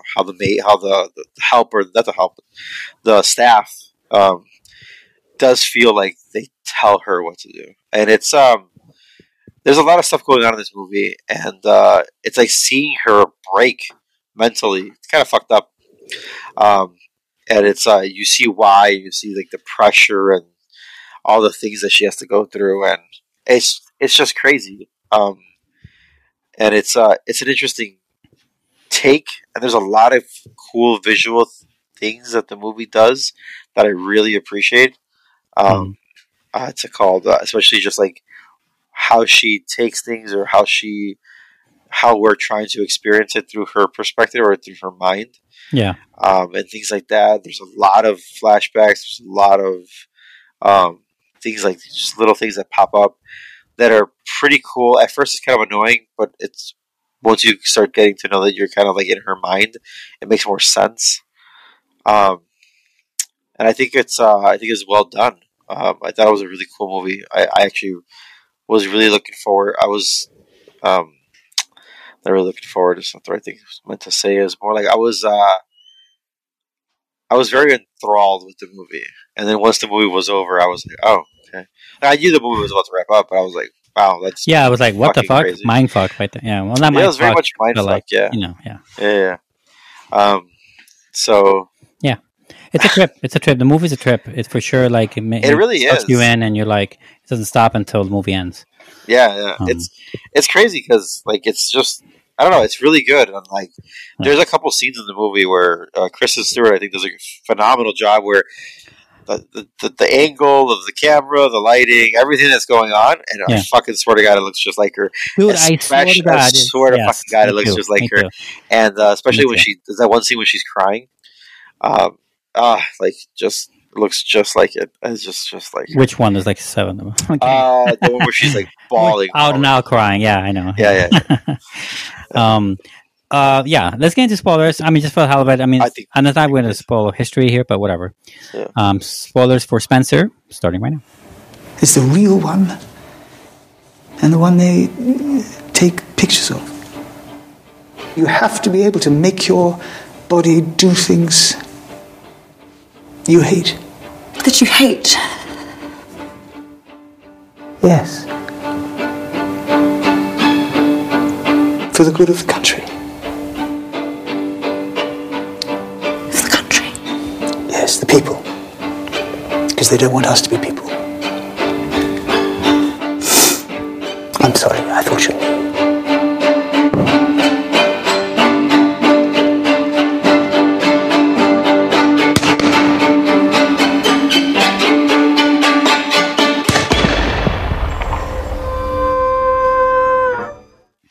And I want to start by saying that every time she talked to herself, or really talked to inanimate objects, I was like, I kind of do that. Am I nuts? I do it all the time, by the way.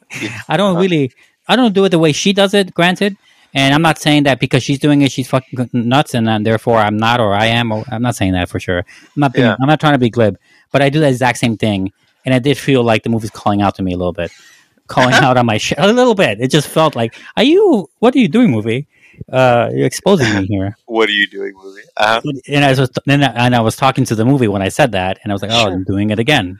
But I've done that before.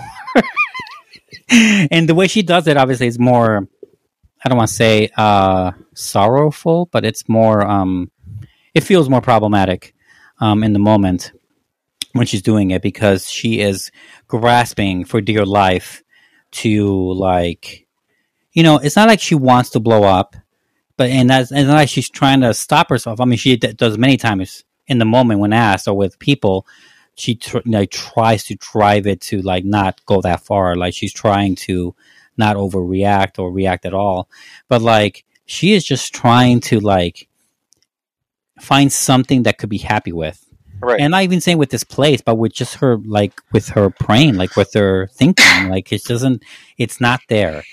Something is not allowing her to, I don't want to say have fun, because that sounds glib also, but I'm saying, like, something is just not accepting to her. Everything's arresting. Everything is bad. The moments, the few wonderful moments we get from her is with her kids, and how she kind of like devolves to being like a bigger sister almost, like, running with the kids instead, almost like it's an escape. She, uses the kids to escape. Yeah. I also think it's also like keeping their childhood, Yeah. So, for sure. That's what the hunting thing. Yeah. No, yeah, of course. No, that is what the hunting thing. But I think it's also like it's so important, because obviously her favorite parts in her life are her childhood. Yeah. Hence, going back to that dilapidated house, I really thought the fucking stairs were going to crumble on her. Oh my God, that was a great scene. But yeah, I do think though that it's she's doing a double sort, like you said, playing that big sister role and having fun with her kids. But at the same time, I think it's her just keeping them. It's like giving them these precious memories. It's almost like that. What's those core memories? Like. Yeah, you're right. Her island of stability is going down. Very much so. Trying to keep these other memory islands up. Yeah, it's Inside Out, folks. Watch it. Inside Out. That's fucking couldn't think of the movie. Such a good movie. Yeah, I agree. I agree for sure. And it's a combination of things too. Like, it's both escapism and also like trying to keep her kids, like, not fall with the same problems, and it all begins with the first big traditional, like, slap to the face is the whole getting weighed on that chair. Yeah. I was like, what is this contraption? And they're weighing people. I'm like, oh, they're weighing. Okay, what is that going to do? And supposedly, you're supposed to add, how many pounds was it? 2? 3 pounds. 3 pounds. You're supposed to add 3 pounds because based on tradition from 100 years ago, Yeah. the more weight you add on, the more happier you were in this place that you're being, visiting. You know, it's a great hospitality to gain weight because that means you appreciated your hosts. And I'm like, what the fucking hell is that? I'm not saying she should eat nothing or throw it up. I'm just saying why does this matter? It's I get it. It makes sense. Like if you thought about it back in the day where they had like back in the day when you burped out loud in a dining room hall, it was considered an act of like satisfaction. Right. Like, we love you. Exactly. I love your wine so much, bro. I'm burping to show you my approval. Nowadays, there's no way. But no, of course, no. You know, but that's what I'm saying. I do get where, but it is an old tradition, and I mean, even as simple as that, where everyone gets weighed, you know, and it's not just her. She feels like she's getting picked on, you know. Yeah. Oh, yeah. I have some. Yeah. It does feel that way. I don't know how much of it is true in the movie itself. I'm not saying in reality. Sure. In the movie, but I feel like the movie sometimes makes me want to go that way and think like, are they really picking on her in this case, or are they really trying to minimize this problem? Well, how much do they?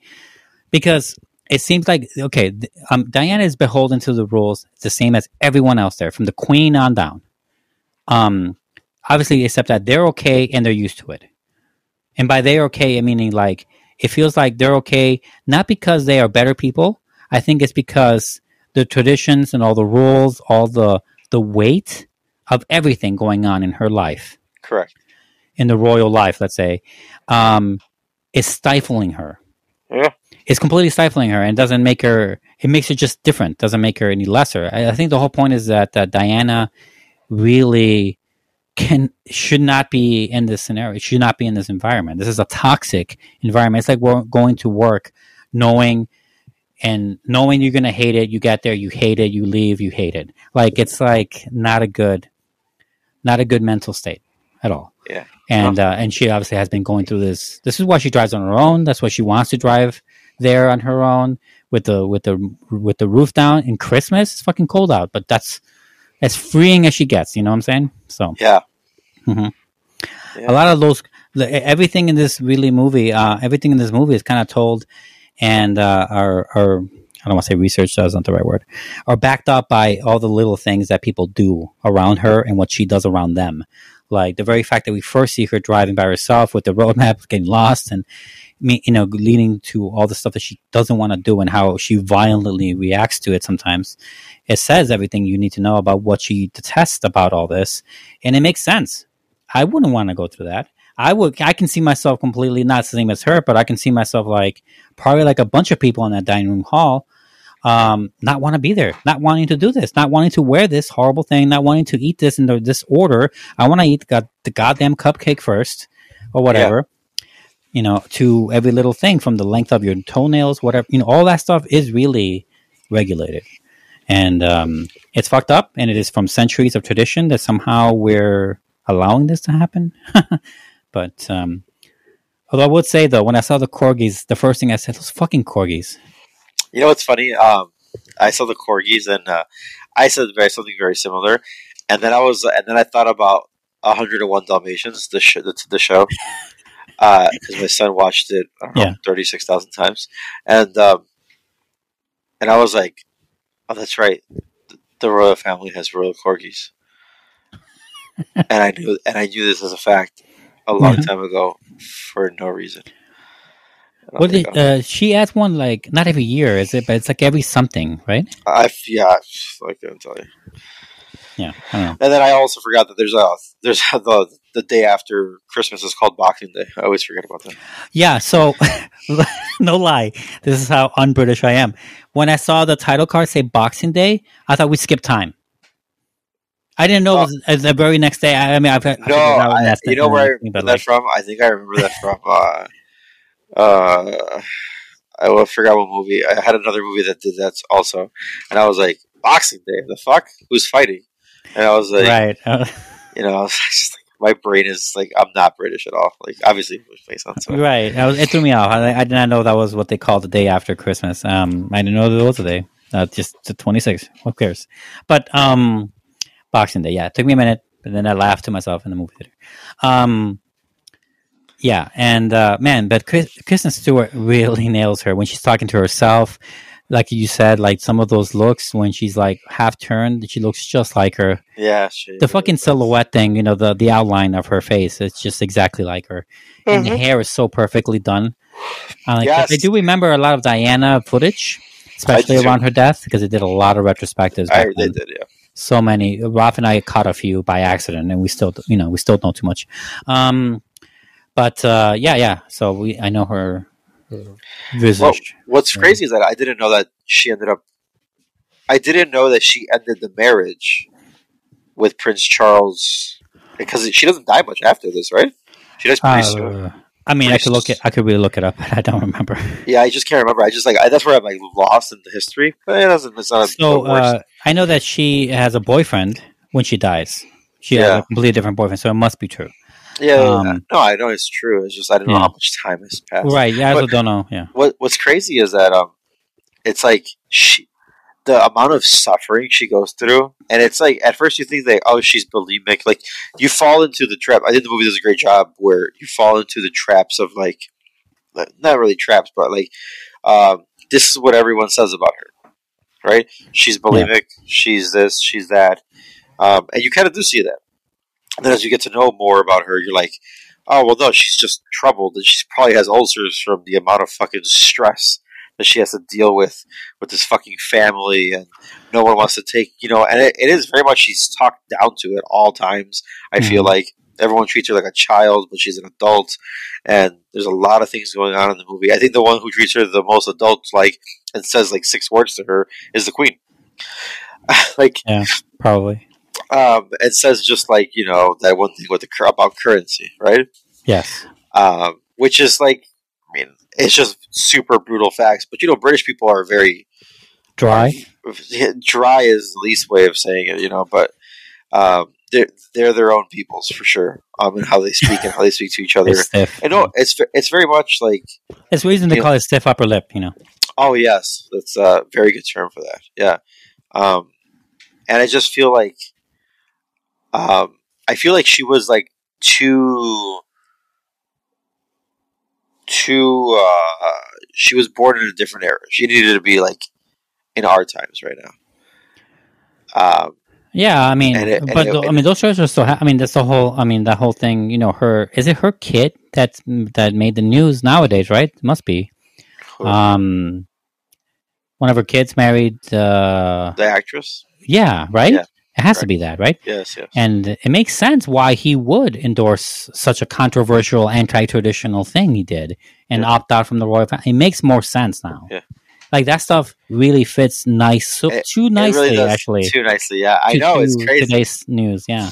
Yeah, but that's something that I just feel like maybe 10 years more, and she probably would have been better off. I don't know, it's weird. It's a really weird situation. But, it's a crummy one too, because like you don't really know anything about her as you get to know her in the movie, which is So, and I do love the signs though that are like in that kitchen, because like it's really weird. This is where I was lost in the movie. Yeah, when those military convoy came in with those, I'm like, are they going to shoot? Are these all grenades? Okay, so this is where I'm lost. This is where I walk away. Yeah. I literally walked away from my theater because I was like, am I in the right fucking theater? Because I'm like. Spencer's not an action movie. Right. So I see like this military convoy going to this complex and I go, am I in a war movie? Right. And then I'm like, okay, no, they're taking picnic things. And I was like, okay. And then I'm like watching it. It's like, be careful what you say. They can hear you. And I'm like, what the fuck is this? Like, it's so weird, And I'm like, huh? And I'm like, okay. And then as the movie, and then I finally see Kristen Stewart, and I was like, "Oh, okay, fucking Christ!" I go, I'm in the right theater. I was like, I just didn't know what was going on. I was so lost. Yeah, I was like, "Holy shit!" And it is true. I think Darren is my favorite side character, which is Sean Harris' character, the chef. Sure. Yeah. Oh man, and those are some of the times when you don't see what's it called, Kristen Stewart. Sure. And it's like those little moments where he's like command presence, but he's also like one of those. he's obviously hired, to do a job. He's the chef, but he's probably like one of the dutiful. dutiful, very much so. But he's also like he's in her corner, like he's rooting for her and he's trying to help her as much as he can. But like he's on a balance beam, and he's just can't make a slip of like. I can't tell you what to do. Like these are things that you have to do on your own. You're in a shitty situation, but you have to figure it out.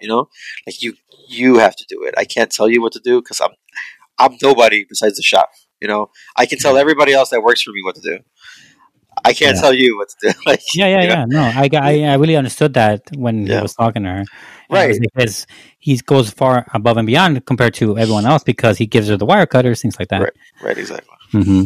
Yeah. No, the true horrifying, the true thing that makes it a horror movie, I think for Diana in the film as well as for us watching her, is her connection with the Boylan. I forgot her name. Anne Boleyn. Anne Boleyn. Yep. I forgot how to pronounce it. Anne Boleyn.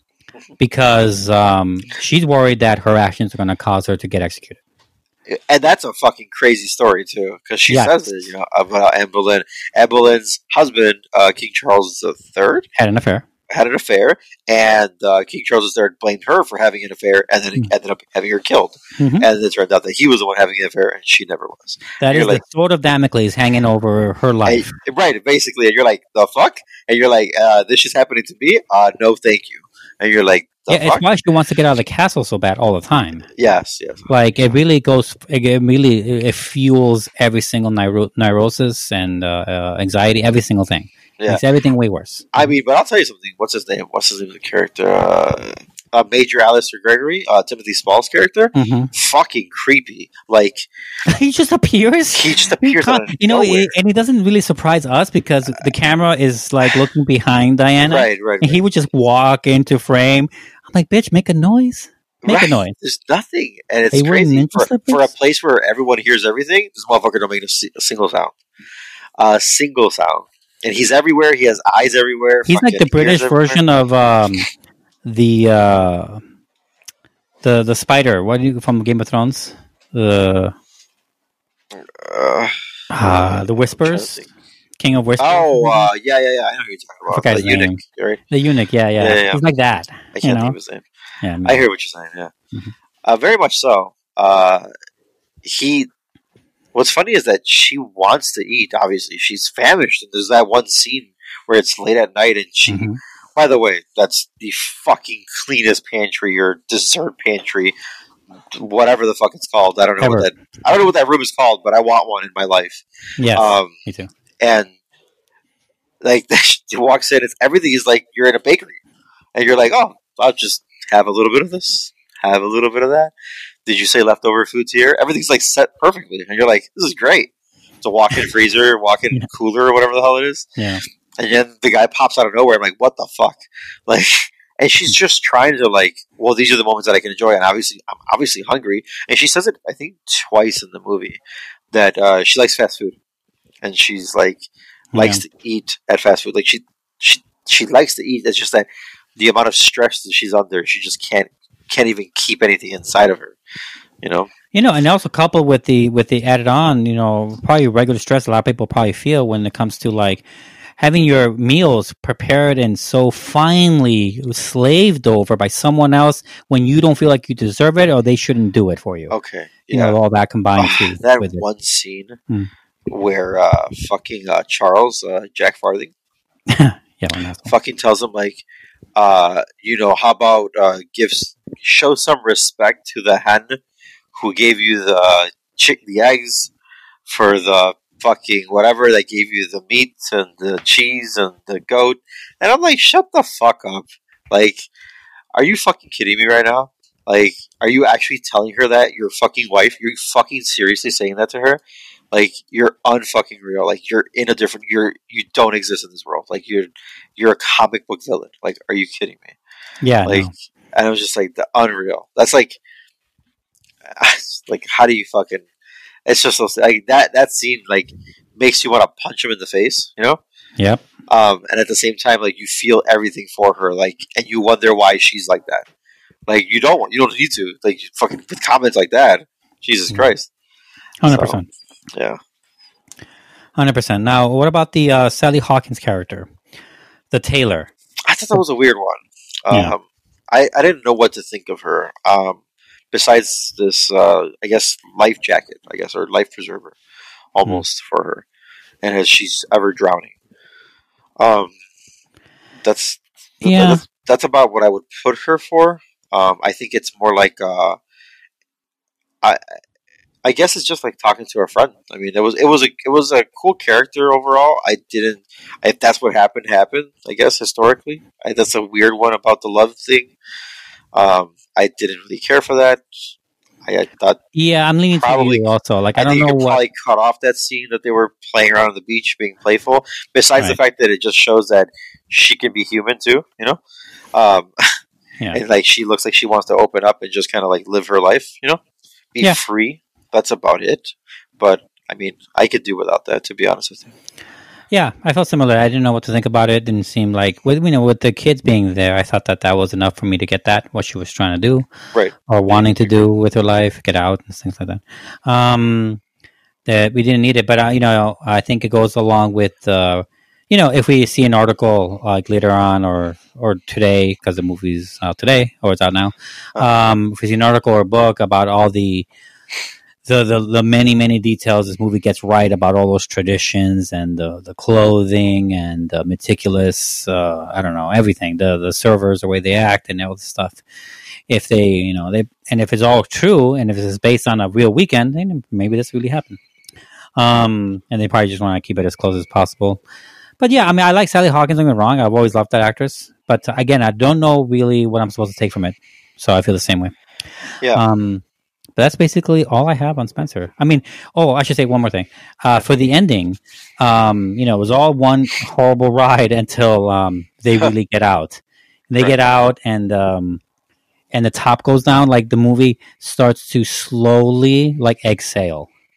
You let the breath that she's been holding in the whole time. Yes. And then so by the time it ends, you're breathing normal again. This movie actually gives you like a moment to get there. It doesn't just end on bad.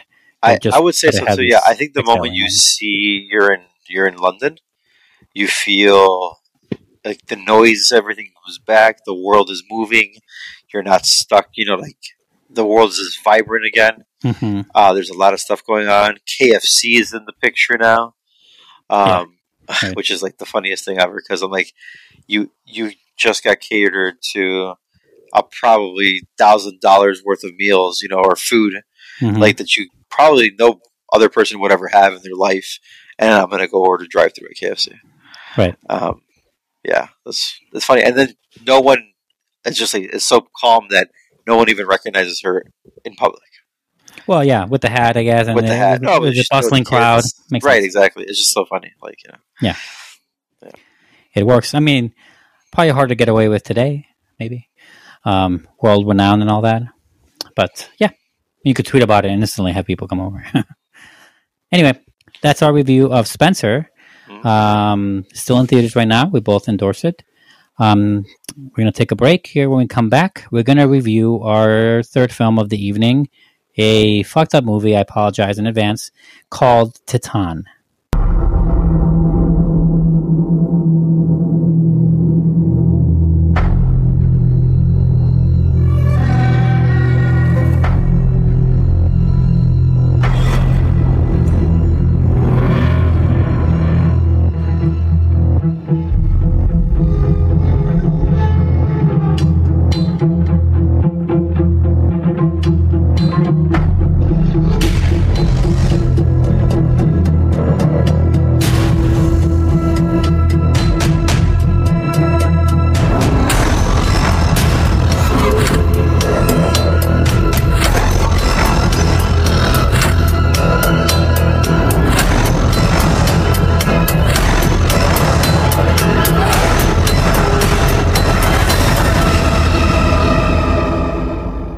Alexia suffers a terrible skull injury and has a titanium plate fitted into her head.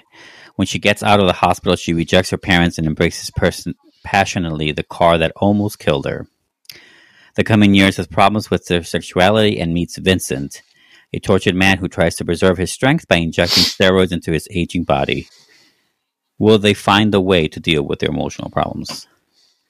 I don't know, but this is Titan, which is French for Titan, like titanium, not like. I'm sorry, titanium, not Titan. French for titanium, the metal, the alloy, the whatever. And this is probably up there with the strangest movies, we are reviewing this year. I would say so. This is a critically roughly revered, I would say. Overall, it's been a lot of people have talked about it.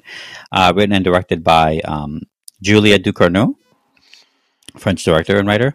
Also has other co-writers whose names look even harder to pronounce. And it stars Vincent London, Agatha Roussel, maybe, Gerard Marier, and then others. I don't recognize any of them, actually. I think Vincent Linden looks a little familiar. I've probably seen him in stuff. He's probably a huge star in France. And but either way, this is the latest by Julia Ducournau, who she's famous for me anyway, and for others as well. For her first, this is her second film, but her first film she did was called Raw, R-A-W, which really knocked it out of the park for me. Correct. I love that movie, love it, and it's on Netflix if you're interested. But anyway, and I really wanted to see your next one.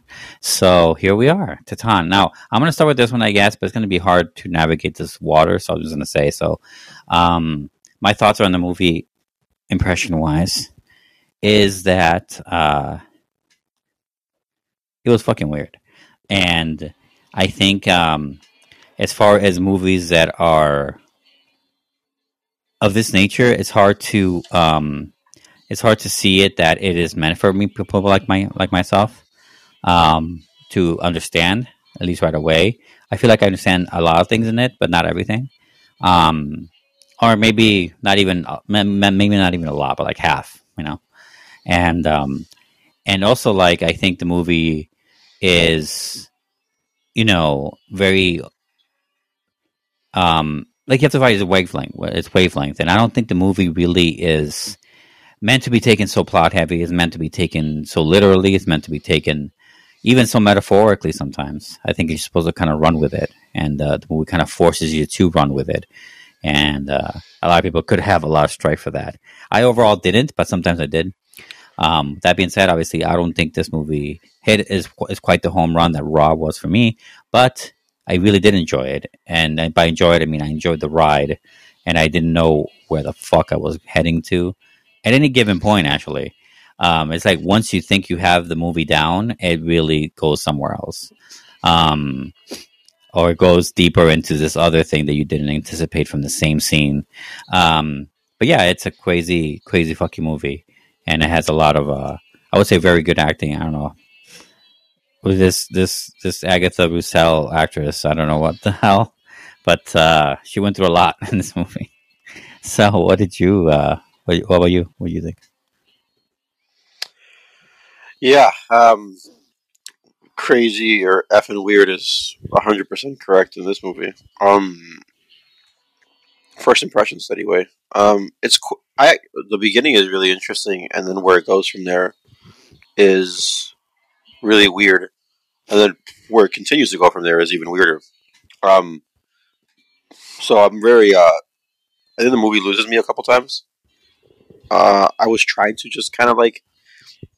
I was trying not to read so much into it, but at the same time, just kind of like enjoy it. Like watch the movie. I swear I turned around maybe for like a second, and then I was like, did I miss something? Like, I felt like I was lost, like, just completely. Like, if I just walked into the movie theater, 55 minutes in, and I'm like, what is going on in this movie, And I was like, there can't be like that. It can't be like that. It can't be like, but it is, in some aspects. Yeah. And then, like, there's a lot of stuff going on metaphorically, but it's not meant. I don't know. There's a lot of stuff going on with her herself that's really freaking weird. And how do we explain that? And then once we introduce the character, what's his name? I forgot the name. I have everything in here too. Oh, I don't remember. Vincent. Yeah. Once we introduce Vincent and everything, and seeing this, it's interesting to say the least. All that stuff that goes on, and it is like two messed up people helping each other get through the world in a weird way. And I didn't get that message from the movie. It's like almost they need each other, you know? Yeah. What's it called? It's hard to not get that, you know? Like I think it's if you didn't get that from the movie, you weren't watching the movie. I would say. But yeah, it's definitely one of those like I mean, it's out there. I'll tell you that. And her acting, Agatha Roussel, I would say, yeah, it's really. I mean, the director asked her of things, and she fucking did it. I'll tell you that. She went all out in some, especially some of those scenes. And her dancing's pretty good. Yeah, I mean, the movie really opens. It opens with her being annoyance to her father, who clearly regrets having children. Right, but at the same time, that's like you shouldn't have gotten that mad. You know, like kids act like that all the time. Well, I'm saying he regrets having children. I'm not saying that other people, like, you might be annoyed by that too, but it's not like you regret your life. You know, he looks like he's regretting his life. You know what I'm saying? No, yeah, 100%. I do agree with what you're saying. Love for your kids is not automatic. It's some people just don't have it, and they don't want to have it. You know, and by love, I don't mean that kind of, you know, whatever. I know what you mean. And from that scene, you know, you get this really, really badass kind of like, I would say, like, I'm not gonna lie, I really did enjoy the first half a lot more than the second half. I would say so. I mean, it's a more enjoyable. It's a more you know, it's normal movie. And I wouldn't even say no. Oh, yeah, I guess say normal, but like I guess more things that me and you are used to, or the public, right? But also, like, part of her thing, and I'm basing this on Raw as well, is that she is very good at, you know, tilting things around and putting like emotions that normally you don't think about or feel in a movie up to your face, usually with blood on it. So this movie, I guess, is no different. And it's only different in the sense that it's just different emotions, different types of things than Raw. And I'd be curious. In the spoilers, I want to explore what this movie is really talking about. But anyway, from that opening, and we get the titanium thing, and then she hugs and kisses the car. I'm like, what does that mean? I'm like, does she enjoy that she thinks she has like a metal head now? She can do whatever. I don't know. It was really funny. It was like she was in love with the car for not letting her die. Right. I also thought that too. Yeah. It was like, that's what I took out of that, because it was like, it was either that or, you know, she was like that just much closer to the car. And then obviously the next scene continues that, you know. Yes, that's right. Let's see. Yeah, and then we get this really, I mean, clearly like almost a music video, like this crazy, like passion-driven, like almost like a sex scene with a car, which she's dancing in this group of people. I guess she's like a model and famous enough to have people want her autograph and things like that. I'm like, what is this underground thing going on? Is this like, maybe this is super normal and I just don't get out much, which I understand. I don't really want to get out anymore, but maybe this is super normal. I know I've seen like models for cars and car shows, but I've never seen them like this. And she's basically fucking the car in front of everyone. And she literally fucks the car too. And then, I mean, right. There's kind of never been supernatural elements in her stuff, but there's almost been there. Like, she's really danced really close to supernatural stuff. And this is definitely supernatural because basically she becomes impregnated by the car. Right. Right. And this is all like, that's the last spoiler I'll give. And it's not really a spoiler. That's 20 minutes in. And, you know, she starts getting the pain, so to speak. Right. Like, and the movie isn't about this though. it's a big part of it, but it isn't about this either. And it's because she also has like these, I don't want to say temper tantrums, but something like that, and she kills people, sometimes accidentally, sometimes not, and sometimes in self-defense, but one time in self-defense, and even that I wouldn't say like you don't have to go that far, but she's also like, you can see it on her face, she's indifferent to the fates of these people that she kills, all in the beginning of the movie, and you know, and then you think the movie is like, okay, there are certain trajectories going on here, but no, it still zags away, you know. And then we bring in this father figure, not her father figure into play, and that really takes us the rest of the movie, and it's like, what, like you're like even more bumfuddled and like trying to figure it out. But I would say though, my question to you, Ralph, is that when you're saying they're confused and trying to figure it out, was it a fun time trying to figure it out, or was it more of a detriment? You know what? It was, sadly, it was more of a detriment. Because like it wasn't about trying to figure it out. It was when I got lost. It was at that moment when I got lost that maybe I missed something, and I missed something critical. I don't know. But once, a little bit after that, it took me about 10 minutes to get back in it, the movie, because I was mad at the movie that I lost something, that I forgot, that I missed out on something. And we'll get to that in spoilers, because it's a spoiler. So, and once I see that part, I'm lost, and then I guess I get back in it towards the end, because it's already towards the end of it anyway. Oh, okay. Yeah, but I think it's on me. It's not on the movie's fault. I hope it's on me. We'll find out together. Yeah. No, I felt some of that too. Not all the time, but I did. Yeah, no, like, don't get me wrong. I felt lost in a couple times in the movie too, but I always, it was more like, well, what's going to happen next kind of thing, you know? And it was like a fun kind of like, okay, well, let's see where I'm going. Let's see where this is going. Like, girl, you know, and it's not even the frustration of that, like that soured me on some of those stuff. Sometimes it did, but it wasn't really that. Sometimes it's like in other movies. I'm not saying other movies like this, because let's face it, there are no movies like this. There are no movies like this. In other movies, like figuring out sometimes it's not fun, you know, it's like obvious or it's like too obvious, or it's maybe too on the nose, which means the same thing, I guess. Or like there are different type of like, oh man, it's about that, I wish it was about this. And you're disappointed in that regard. Right. This isn't those kind of disappointments. It's just like, I just really don't understand, even when I do figure out like why it's happening. Right. Like and that makes me wonder or feel that this movie really is not meant for me. Or at least parts of it, or huge parts of it. Yeah. Maybe this one is not like it's a bad movie. I don't think it's a bad movie, actually. I think hard to recommend, but like I don't think it's a bad movie at all. That all of the technical carefulness of her past movie is on this one too. There's great details in it. They're clearly trying to say something, trying to say maybe a bunch of things. And I think that I think to a lot of people, she will probably very succeed to everything she was trying to aim for. It's just that I only understood some of that. But yeah, let's get into spoilers. I think we should get into it now. That way we can discuss what you were talking about there. So, spoilers for Titane, starting right now.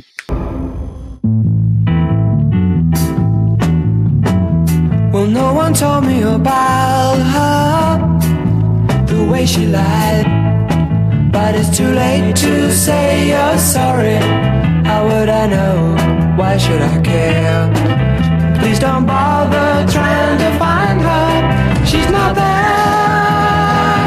Well, let me tell you about the way she looked, the way she acted, the color of her hair.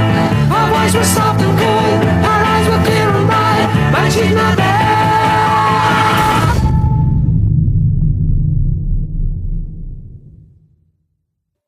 All right, so what do you want to do first?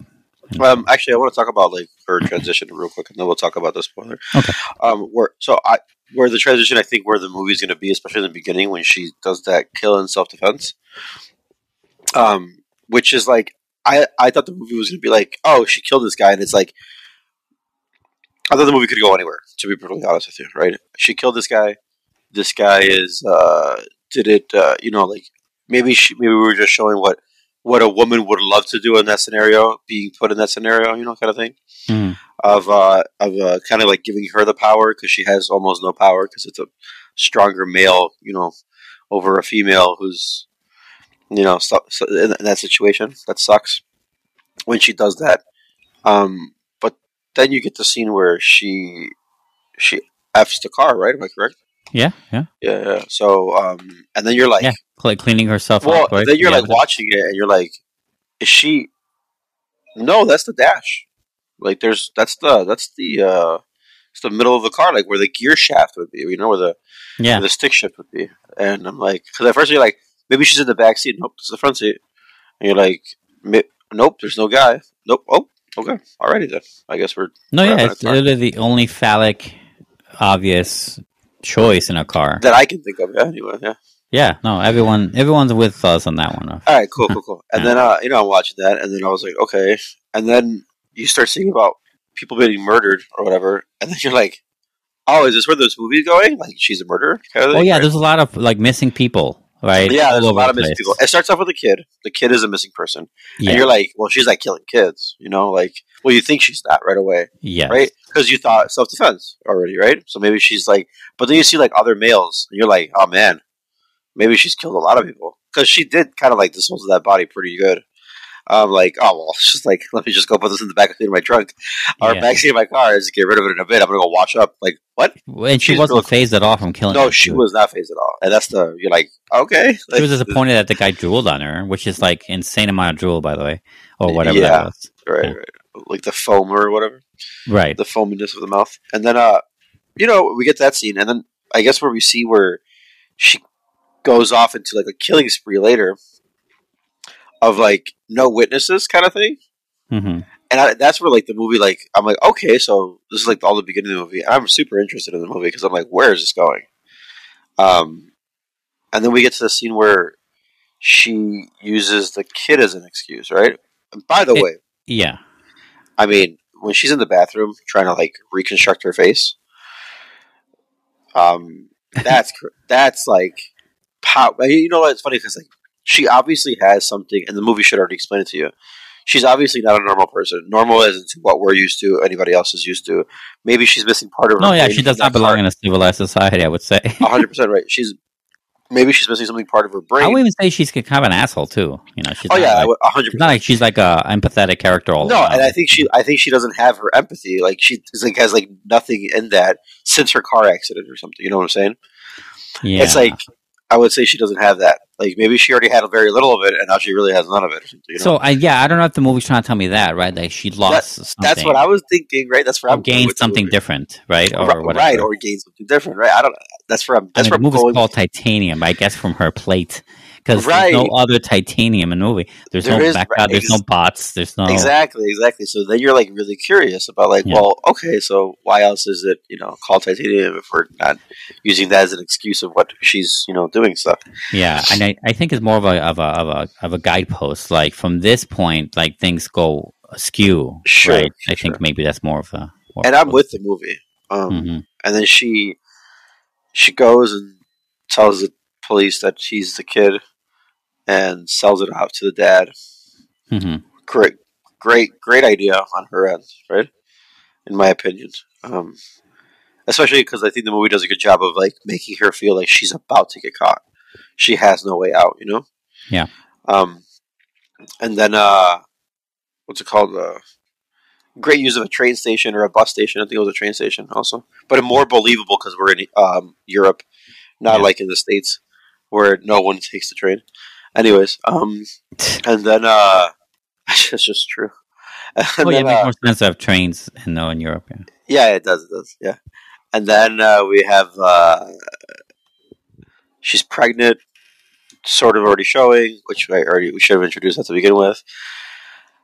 And this is where I guess she's going through the lives of being with the dad, right? Right? She doesn't talk. She acts like she's mute, right? Right. And things of that nature. And I don't know if it's her lust of wanting to kill or is it self-defense again? Of not wanting to get caught, right? with when that fire happens, but that's where the movie loses. You mean the fire where that dude dies? Yes. Yeah. And I'm like, that's where the movie loses me for like 10, 15 minutes. Like, because when he dies, I was like, wait, I mean, okay. First of all, I almost didn't know he died. And then we're like in this thing, and I was like, why are we like moving along through like the pain of number? It was like a really weird transition for me. And I don't know, did I miss something in that scene? Did I miss something leading up to that? Did she set him up? Like I would say for me it did feel like a setup, but I don't know either. I was, because by that point I had been lost a few times before. Like I think the whole mock relationship between the father and our protagonist. Yeah. It didn't ever sit right for me. Like it's not like it's not like it grossed me out. I was like, I had the tension the whole time of like at first anyway. Of like him finding out that it's not his boy, it's a girl, that's someone else, or the pregnancy will be found out, or that she'll get a contraction in the middle of the dinner table. I don't know what. And then, but it wasn't that. It wasn't just that. It was just so off-putting, I guess. And I didn't. And the movie lost me many times in those scenes. I just didn't know what to think of it. Well, I just felt like it did a sharp 90. So by the time the fire happened, the fire felt like more normal. Especially since my first thought was that she did kind of plan it out that way. You know, she's actually making like a nest there, so to speak, a fucked up, dysfunctional nest where this guy's boy's been missing for, I don't know, 10 years, was it? I don't remember anymore. And is so desperate for human connection, and I guess she is too, but she doesn't really feel it. That they're like the worst and best traits of each other match well enough, you know, to co-live together or something. I don't know, cohabitate the same space. And I guess if that's part of what the movie's saying, then I got it. But I thought that I missed it. But that's how it feels to me. And but you know, and that's still that's not even regarding all the other stuff that's in it, like the pregnancy, the other things. Yeah, I don't know. I really, I don't know the answer to your question. My point is, I think it was pre-planned, but I don't know if that's for sure. Yeah, the fire. The fire. I just felt like, because do we see him die?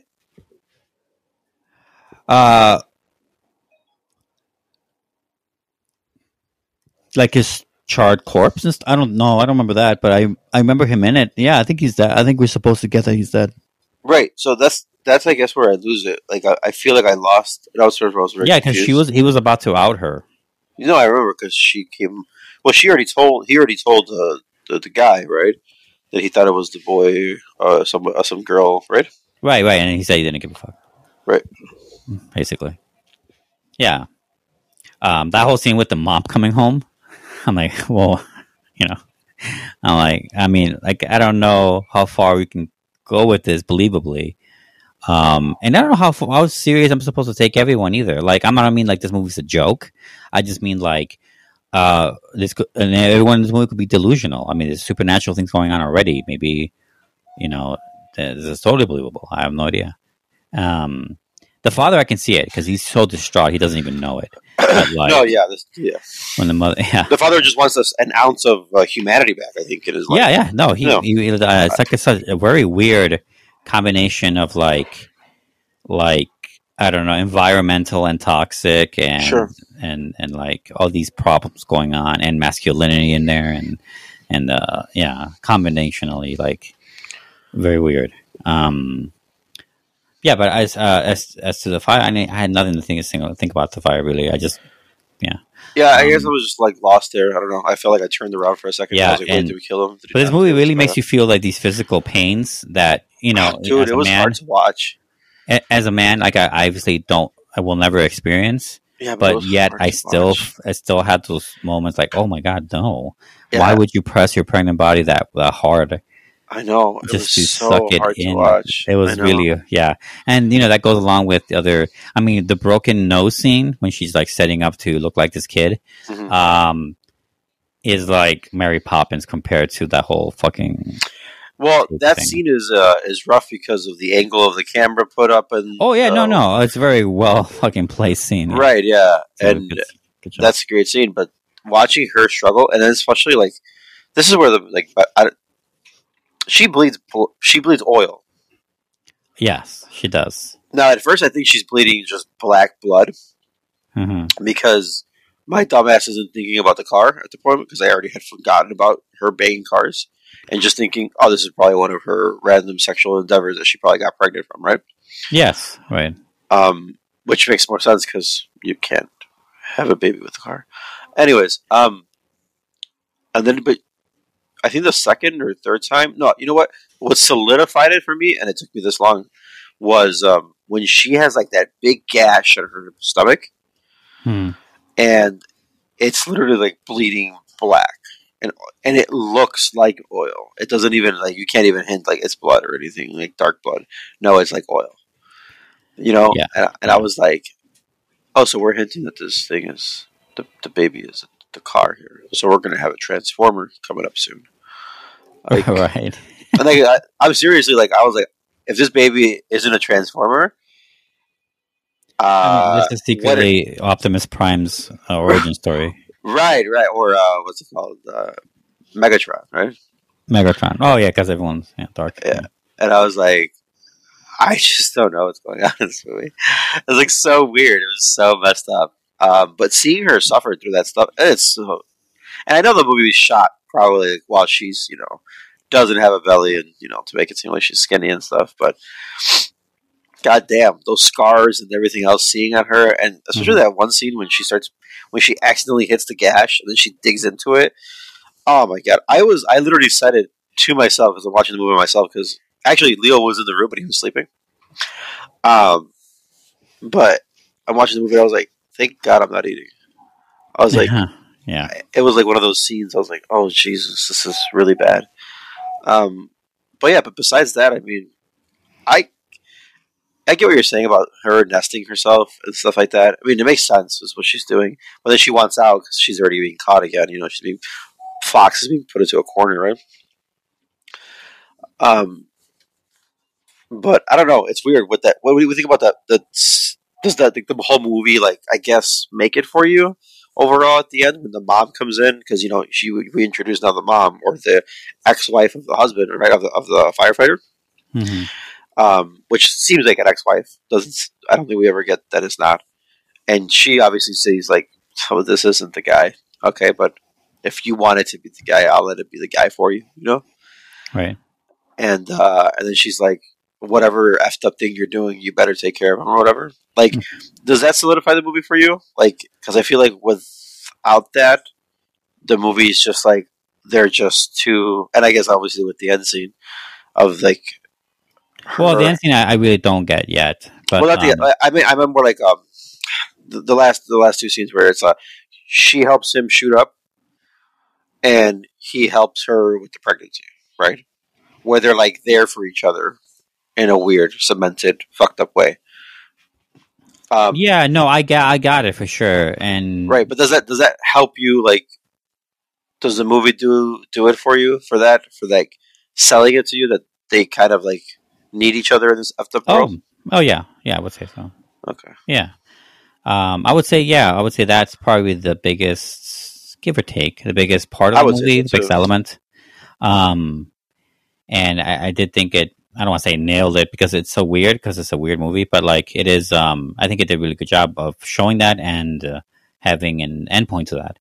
But there's so many things around it I don't get, and or that I'm not sure of. And besides the ending, I kind of like part of her nature, and I don't know what I should take from this. Earlier on, we were talking about the really hilarious scene. There's like kind of two hilarious scenes in this movie that I felt uncomfortable even starting to laugh because that's so weird. That's how weird it was sometimes. The first one was when she murders that girl and then the rest of the people in that house. I mean, that was supposed to be funny, right? Like, because there's so many people, like... Well, especially when she says, like, how many of them are you guys? Right, and then she's, like, clearly fatigued.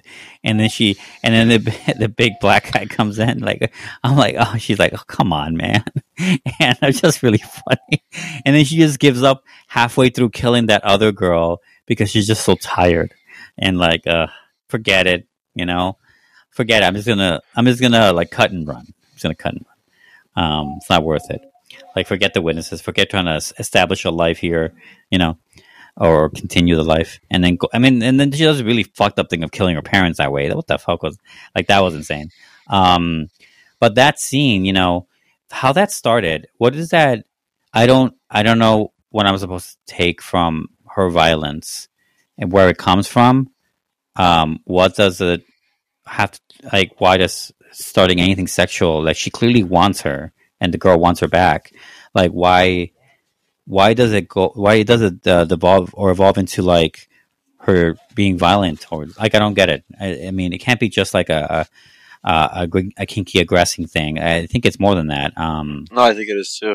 I don't know, like, does she lose herself? Like, she just, like, she's not at all, she can't hear anything else, becomes this animal, like, am I supposed to take that? Am I become something else? I don't, you know, because that's what starts out the whole thing, because then she has to kill everyone, you know.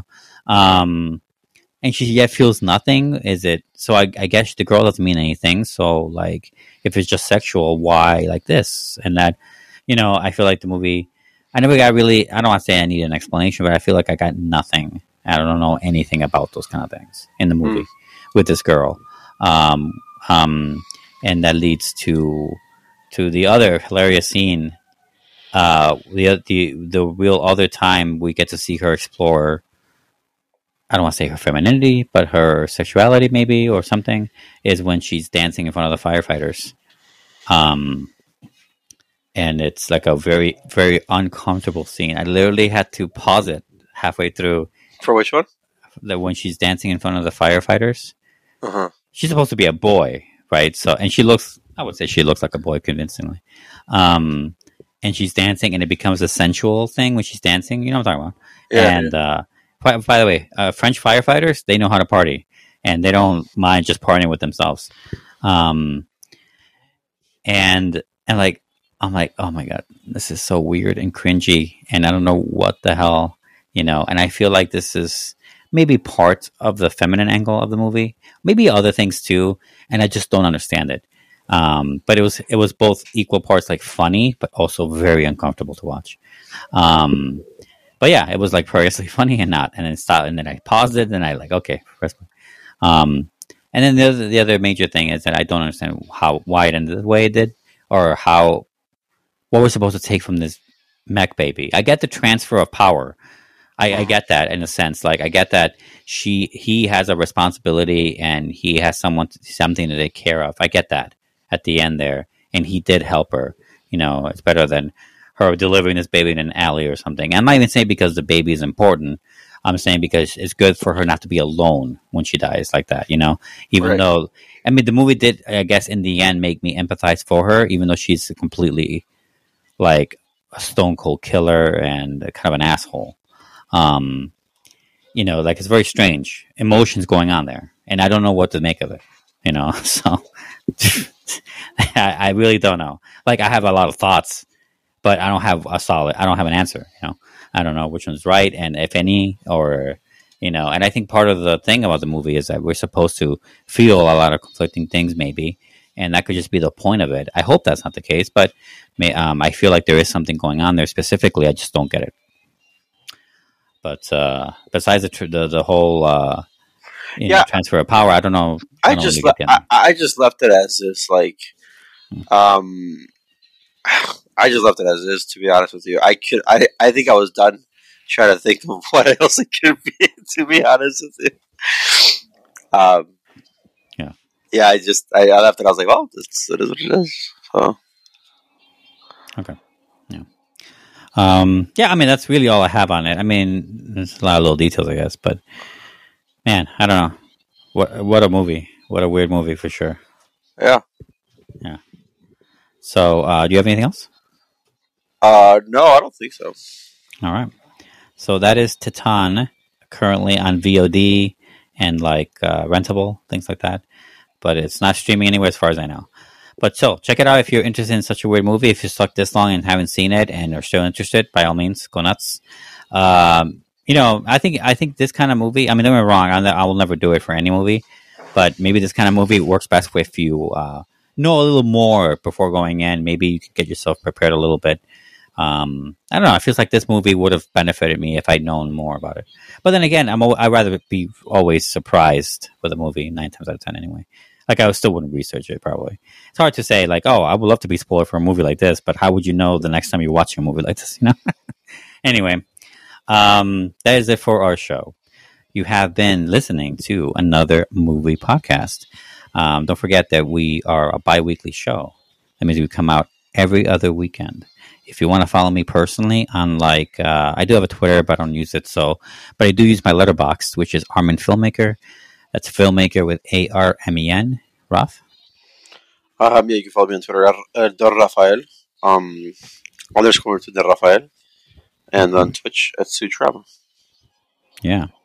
So next time, we're approaching. Well, first of all, we should definitely say Happy Thanksgiving. This is coming out the week of Thanksgiving. Happy Thanksgiving. I don't know. Things are kind of hectic. Might even come out right after Thanksgiving. I don't know what's going on yet. Anyway, but we're approaching the end of the year, so we should be we're getting ready for countdowns and whatnot, catching up to movies. Are you planning on catching up to any movies that you missed out so far in the year? That I missed out, and I may. I intend to watch a little bit of football. I do have Friday off, so I might. Nice. It's a lot of overtime for me this time of year, so it's kind of hard for me to catch up with extra. For everybody else in the world is like, days off, time with family, chill. Oh yeah, I don't get those either. Yeah. No, yeah. For me, it's like, did you say work? You want more work? We'll pay you more. Work. Right. And then sleep when you're dead. Okay. Right. But without further ado, Ralph, you're picking the next movies. So what are they? The next 2 movies are going to be movies that have just been released. It's Ghostbusters, the 2021 version. I don't think there's anything else to that title, right? I don't think so either. Okay. And then is it Pixar's or is it Disney? Or is it Disney Pixar? It's Pixar's. Okay. Pixar's Encanto. Mm-hmm. Yeah, I was going to say it in Spanish too. Those are the movies that we're going to watch. There is a 3rd movie in the coming. I will pick it. I just don't know what it is, to be honest with you. I have to pick something that I missed out on this year because there's a lot of stuff waiting for Oscar awards coming up end of December, and really it would be for Oscar's choice and then my choice at the end of the year. So, yeah, there's a lot of movies to watch in between there, just not right now. Right. All right, so guys, until then, check us out in 2 weeks. So until then, I'm Oscar. And I'm Ralph. See you later. Bye. Bye. Bye. Bye. Bye. Bye. Bye. What the hell was that?